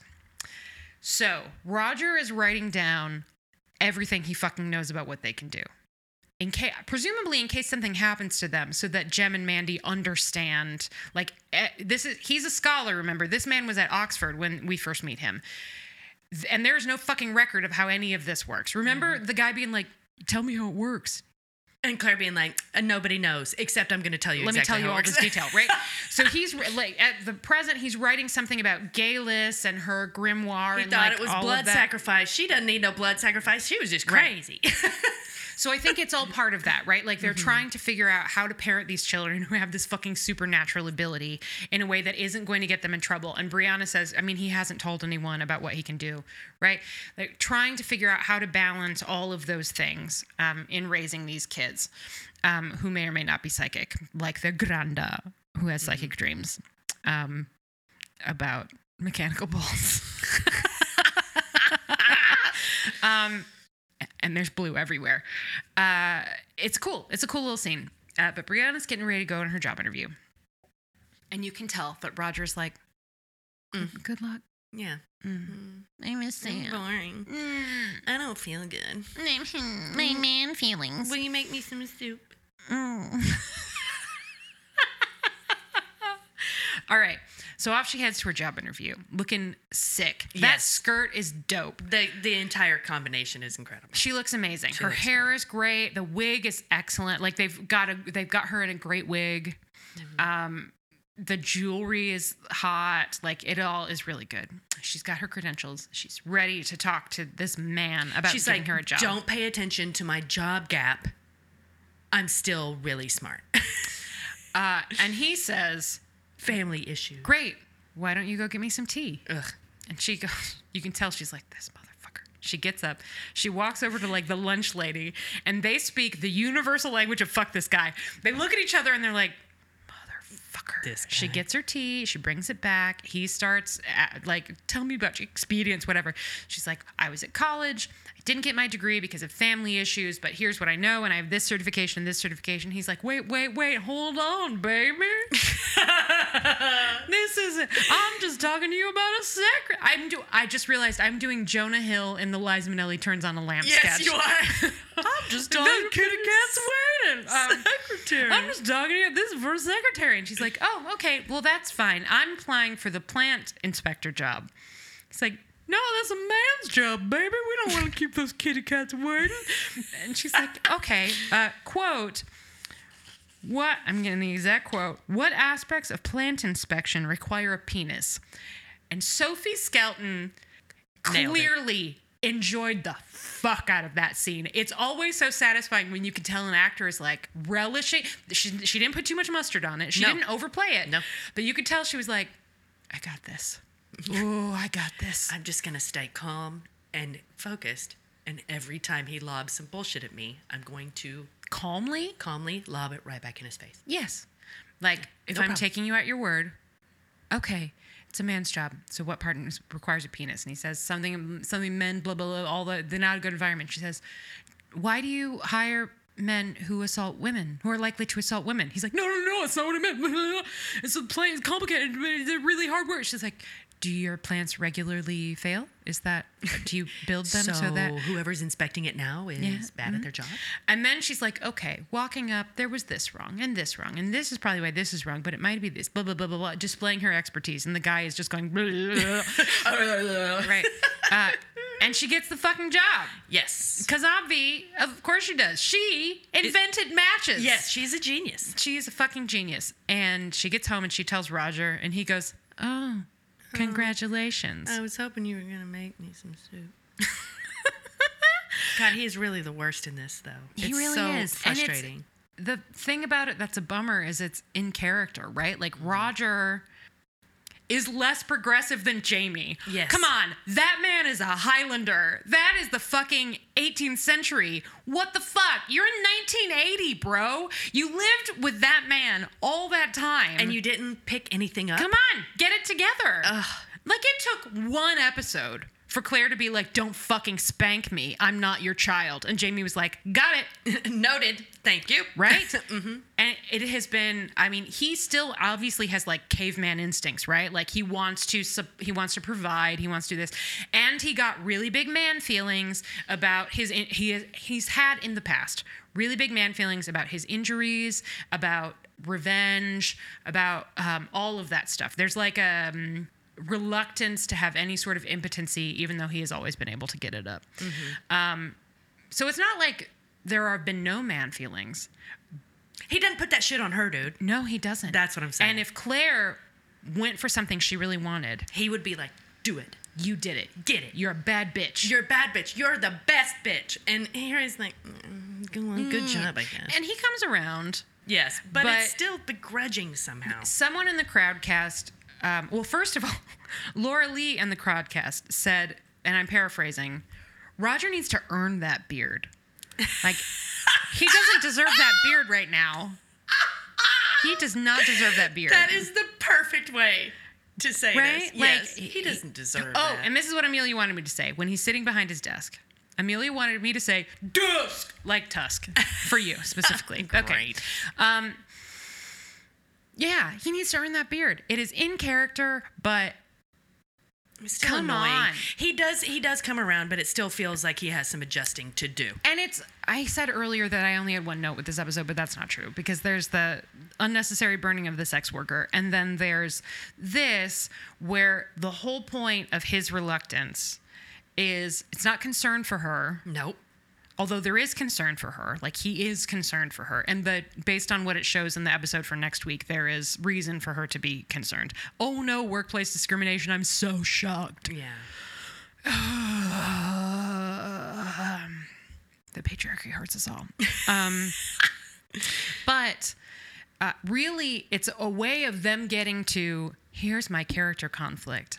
I wanted to be a minister, but now I don't because we changed time. I don't believe in God anymore, and I'm depressed. So like God had a plan, and now we changed time, so maybe he doesn't have a plan because he doesn't know about the obit placed by Mark Lewis Jones. Mm-hmm. Underrated dramatic treasure.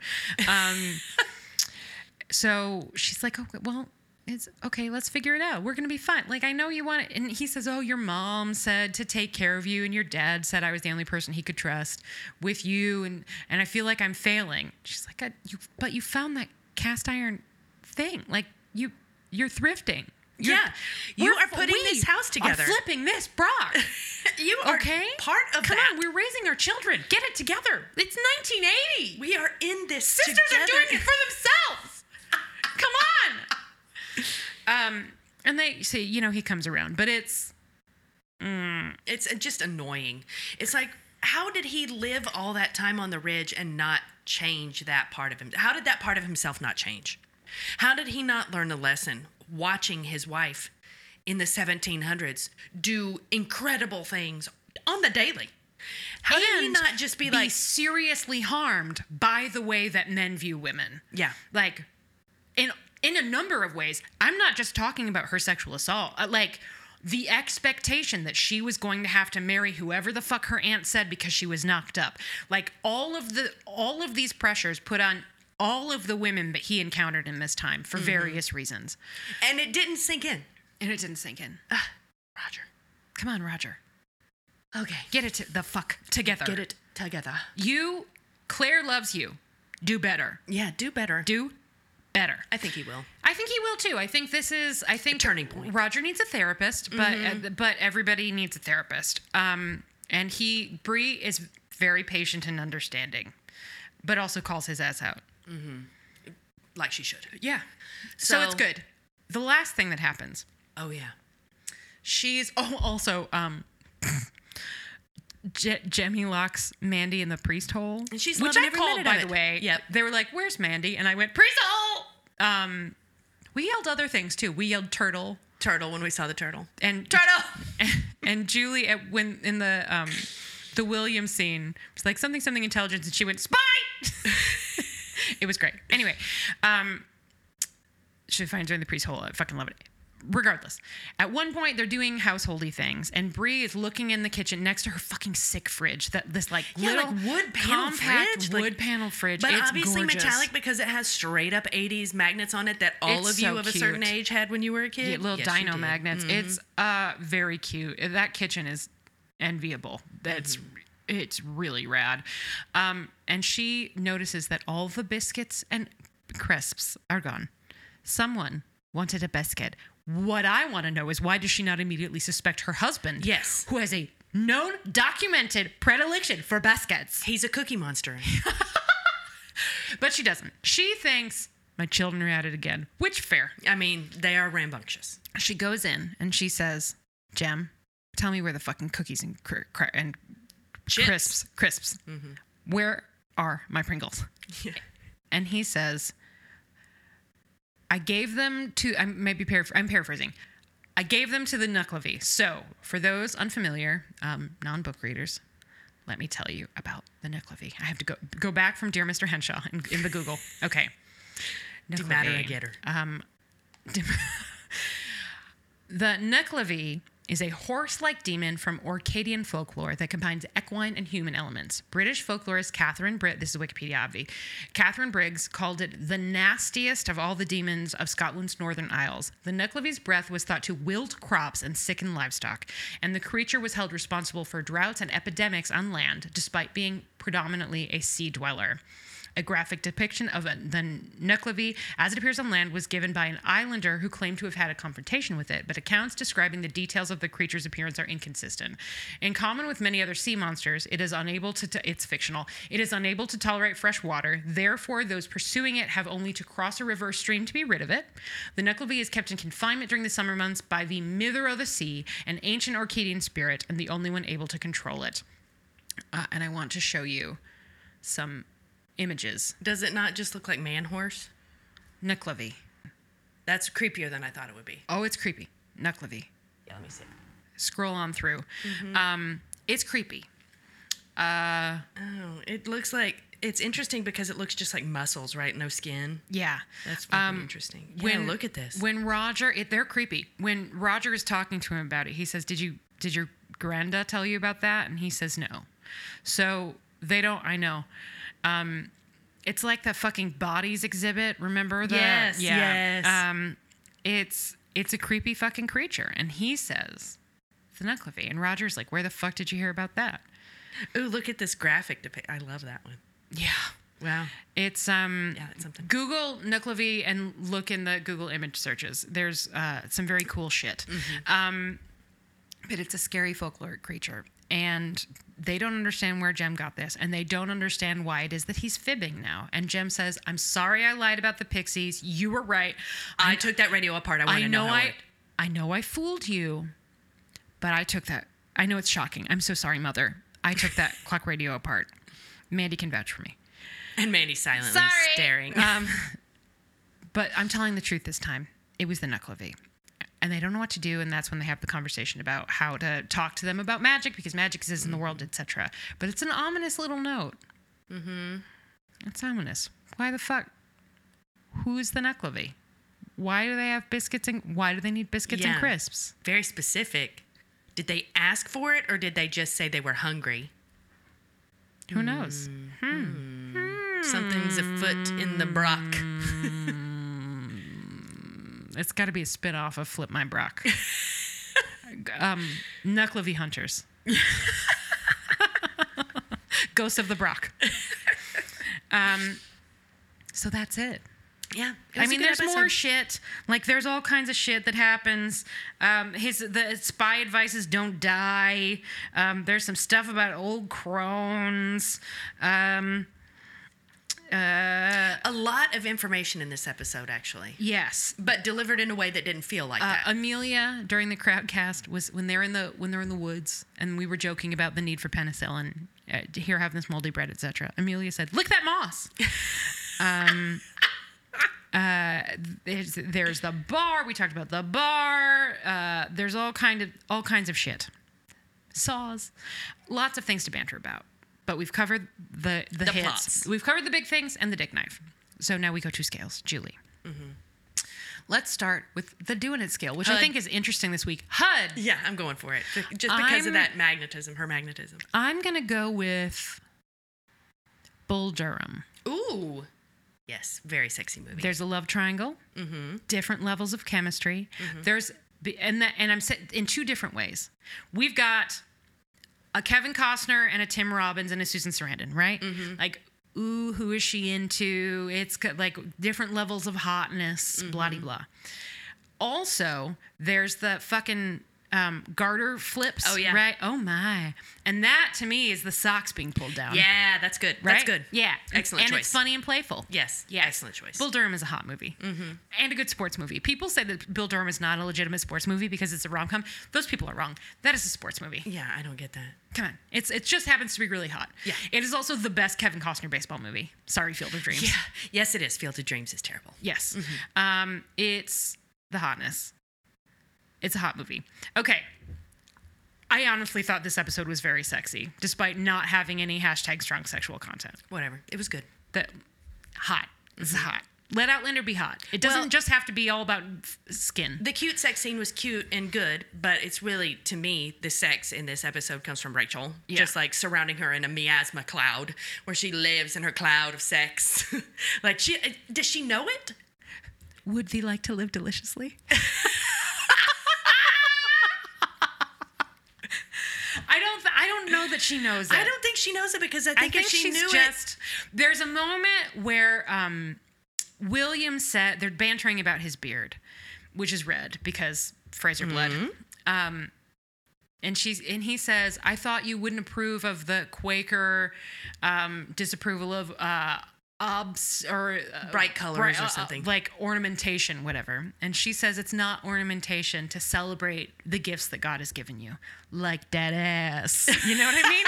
Yes. Like Rachel is she's very confident in who she is. Yeah. She's a woman who values herself, and I love fucking Rachel Hunter. I love Rachel Hunter a lot. I have not fucked Rachel Hunter. Yes. That in this context, I'm just babbling now. I just really like her. She's very good. That actress is great. Great character. Great portrayal. Hot scenes. I'm looking forward to it.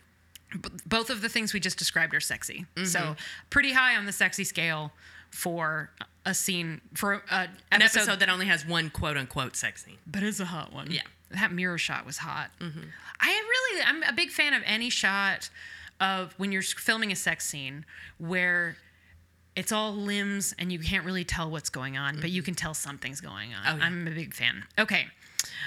Let's do the get up to get a beer scale. I think you probably could.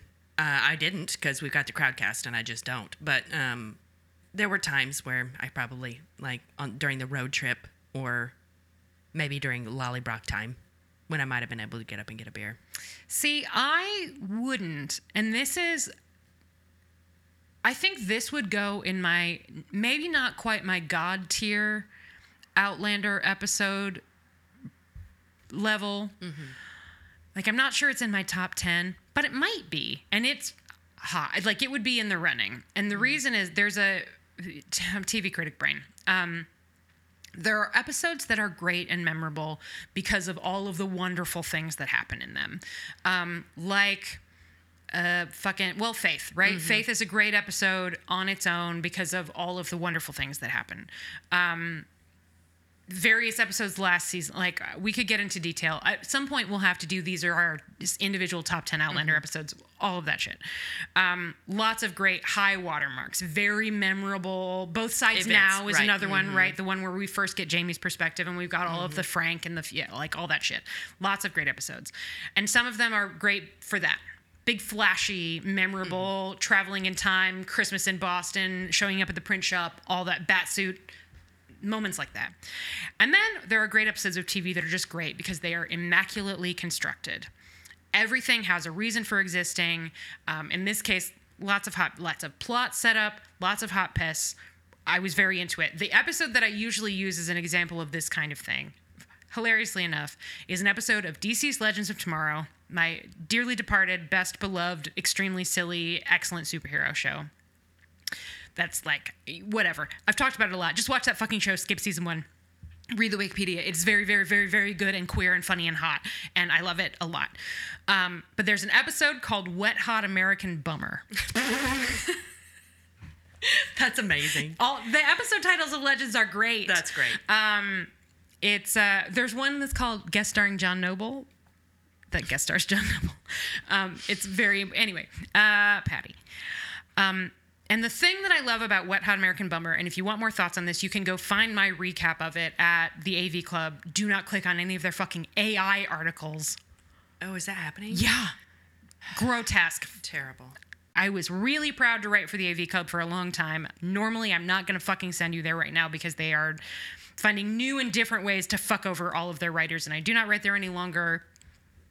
It's complicated. Mm-hmm. But I'm very proud of a lot of the writing I did there, and if you look up my recap of Wet Hot American Bummer, you will get more thoughts on this. It's not a perfect episode because it's a season finale. Mm-hmm. It's a perfect episode because it's no whammies. Everything has a reason for being there. Great performances, well balanced.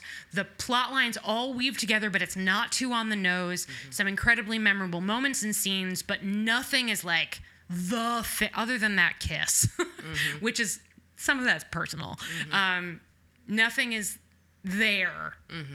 So I guess my scale would be Wet Hot American Bummer. Okay. From season 4 of DC's Legends of Tomorrow, which aired on the CW. Now you can watch it on Netflix. It's a great episode of TV.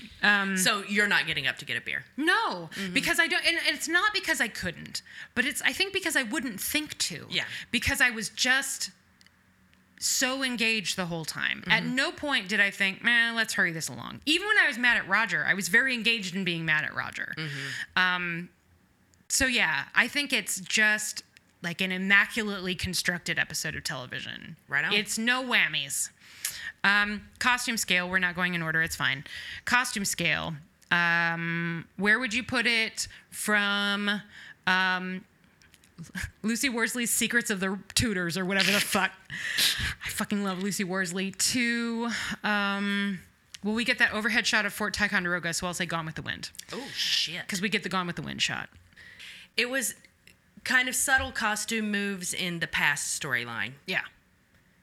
You already talked about Claire having new clothes that look more like her and not the fire clothes. So I really like Jimmy those has that sick leather coat. Wool stockings. Yeah, it's good, but that's not what's jumping out at me. What's jumping out to me from this episode is the 80s costumes. Yes! And so what is, a fucking Working Girl. Yeah, that's a good one. That's an 80s costume movie if you've ever seen one. Thematically on point. Mm-hmm. Yeah. Yeah. Oh, Working Girl, right? Mm-hmm. Yeah. Because you're going to get a job. Yeah. Mm-hmm. You know what I would say? Fucking Norma Ray. Union.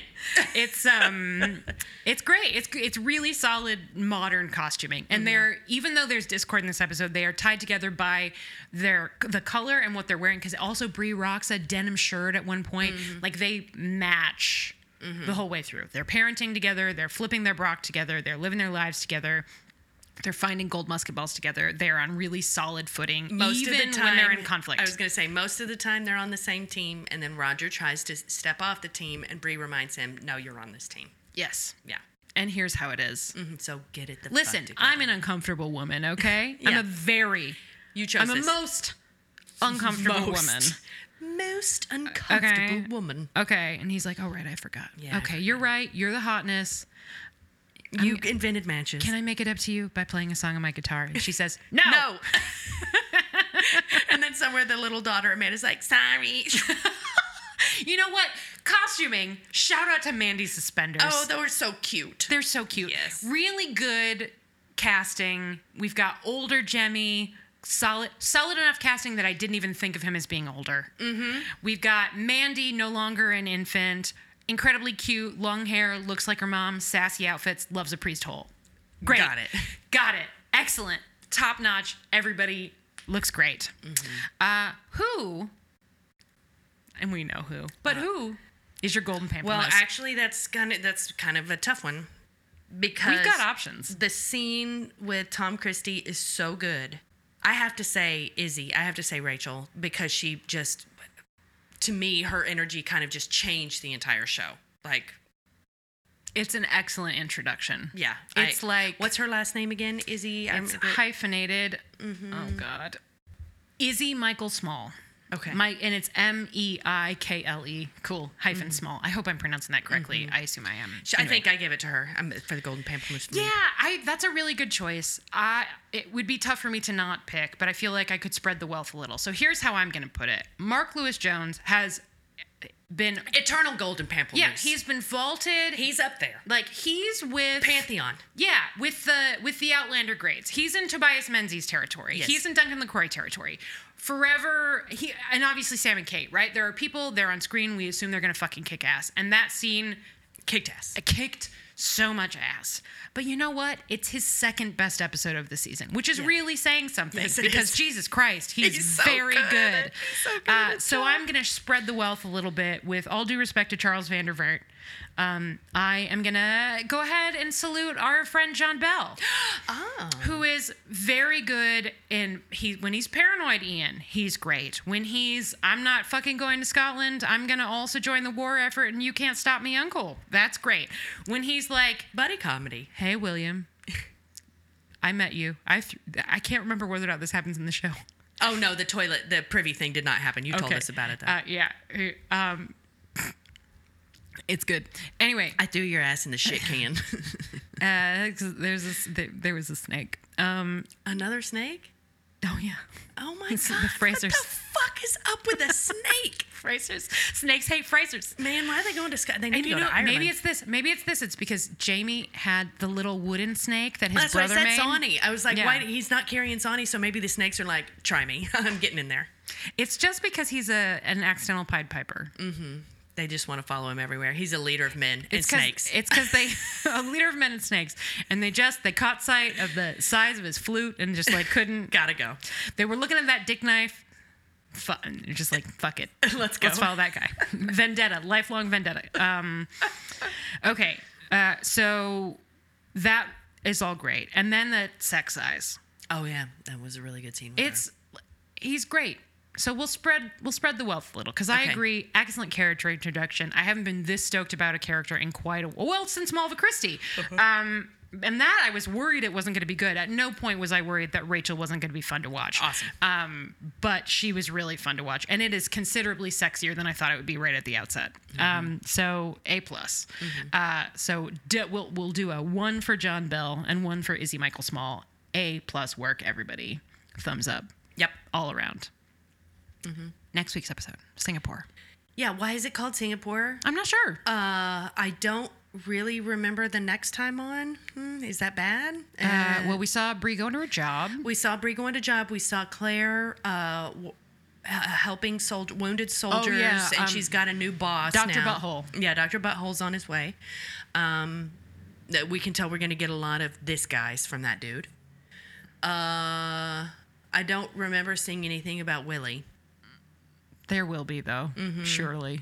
I mean, it's Maybe fated not. to happen. We'll see. I think it's going to depend how much time we spend at Fort Ticonderoga. But the future storyline is going to be good. They're setting things up that I just thought for sure they were going to cut, and I'm so glad that they're not. Some things that I now have unintentionally spoiled on this podcast. Apologies. Don't worry. We've spent so many hours talking about shit. You have no idea what I mean. But there are things that are coming that I assume they were going to cut, that they are now, like in this episode specifically, Setting there are up. multiple things that they're seeding that I will not spoil for you, but that promise to be very good TV. Is it going to be bonkers? Oh, yeah. Yeah. There's some bonkers shit coming. It's not Loch Ness Monster level bonkers, but it's pretty bonkers. Okay. As a reminder, the Loch Ness Monster is a dinosaur that accidentally traveled through the stones. Oh, my God. That's the theory. Oh, my God. It's canon.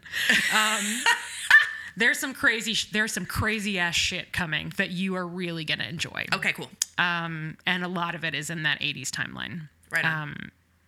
Yeah, it's gonna be dope, guys. It's gonna be dope. Yay. All right. All right. We'll see you next week. Bye. Bye.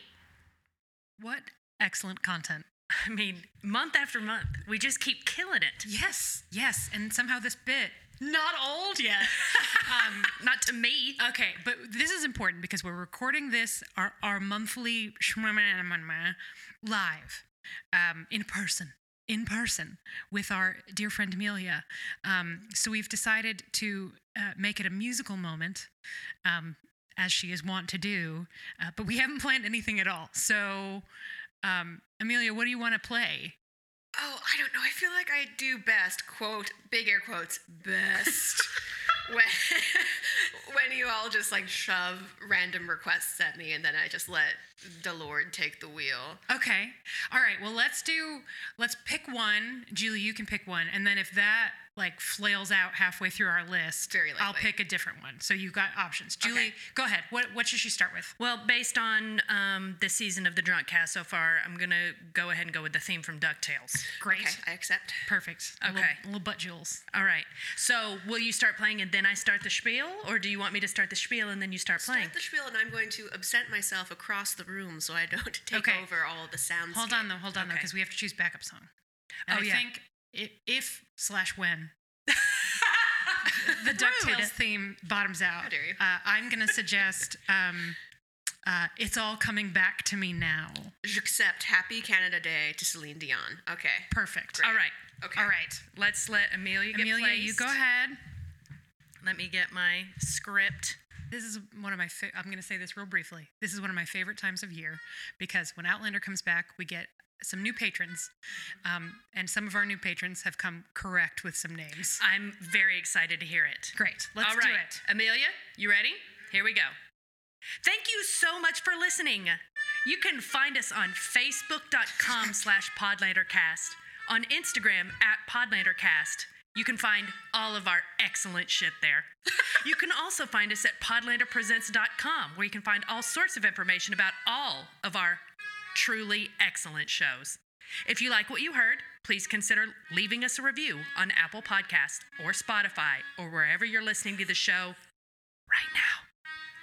We want to thank all of you for listening, but we especially want to thank our patrons. You can become a patron at patreon.com/PodlanderDrunkcast, where you can support the show, join the Slack, get early episode access, and access our bonus content. Thanks to all of our patrons. Thank you. You all make it possible for us to do this bullshit. My old note is you like O'Doyle rule. I missed that one, but I'm not going to say it again. This show is produced by Allison Shoemaker and Julie Starbird, edited by Julie Starbird, other stuff by Allison Shoemaker. Our artwork is by Viv Pickles, aka Laura. Our cover songs are performed by Amelia, Ham on the Loose Bazelle, as you can hear in the background. Who's also our social media maven. And also does great social media work for us. Thank you, Amelia. And now to Allison to really deeply thank our patrons. DuckTales lasted 5 seconds. I just want to go on record as saying that. So we're still in Celine land, but we're in the chorus. Keep it up. It's the nights were so cold.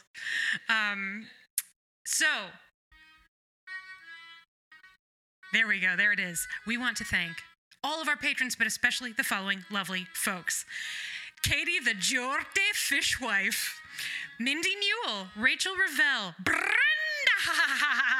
Allison King, Doc JWS, Chekhov's Ointment. I saw Goody Proctor with the Devil, Sydney Taylor, Maddie Perkins, Snazzy Knack, Lisa Brienne, Julia Gulia, Kathleen Martini, Lauren Tennant, Kelsey Kemp, Emily Day, Betsy English, Caitlin Reddick, Jen Collins, Tina Barnett, Nicole Rodriguez, Kristen Freckled Fury, Ham on the Loose. That's Ham on the Loose, guys.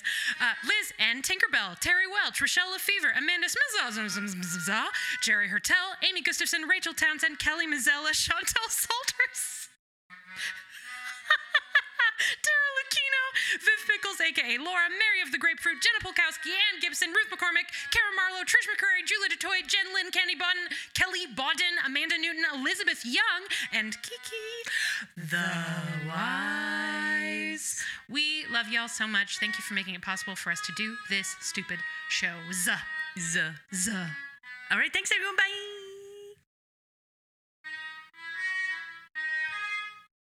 Bye. Hi, folks. Let me see if I can sum up Midnight Burger in about 25 seconds. Jesus Christ! It'll be fine. So this is how it ends. Eaten by wolves in space. Pardon me, Gloria. Might my husband and I have a word? The radio is talking to me. Really big monster? Zero irony. We're surrounded by cavemen. What the hell is that? Because you're having a cigarette in 415 million BC. Where are we? Space? Can you narrow that down? The bad part? Ava. Yeah, that didn't work at all. At the nexus of all things, there is a diner. Look for Midnight Burger on your favorite podcasting app or just go to weopenat6.com.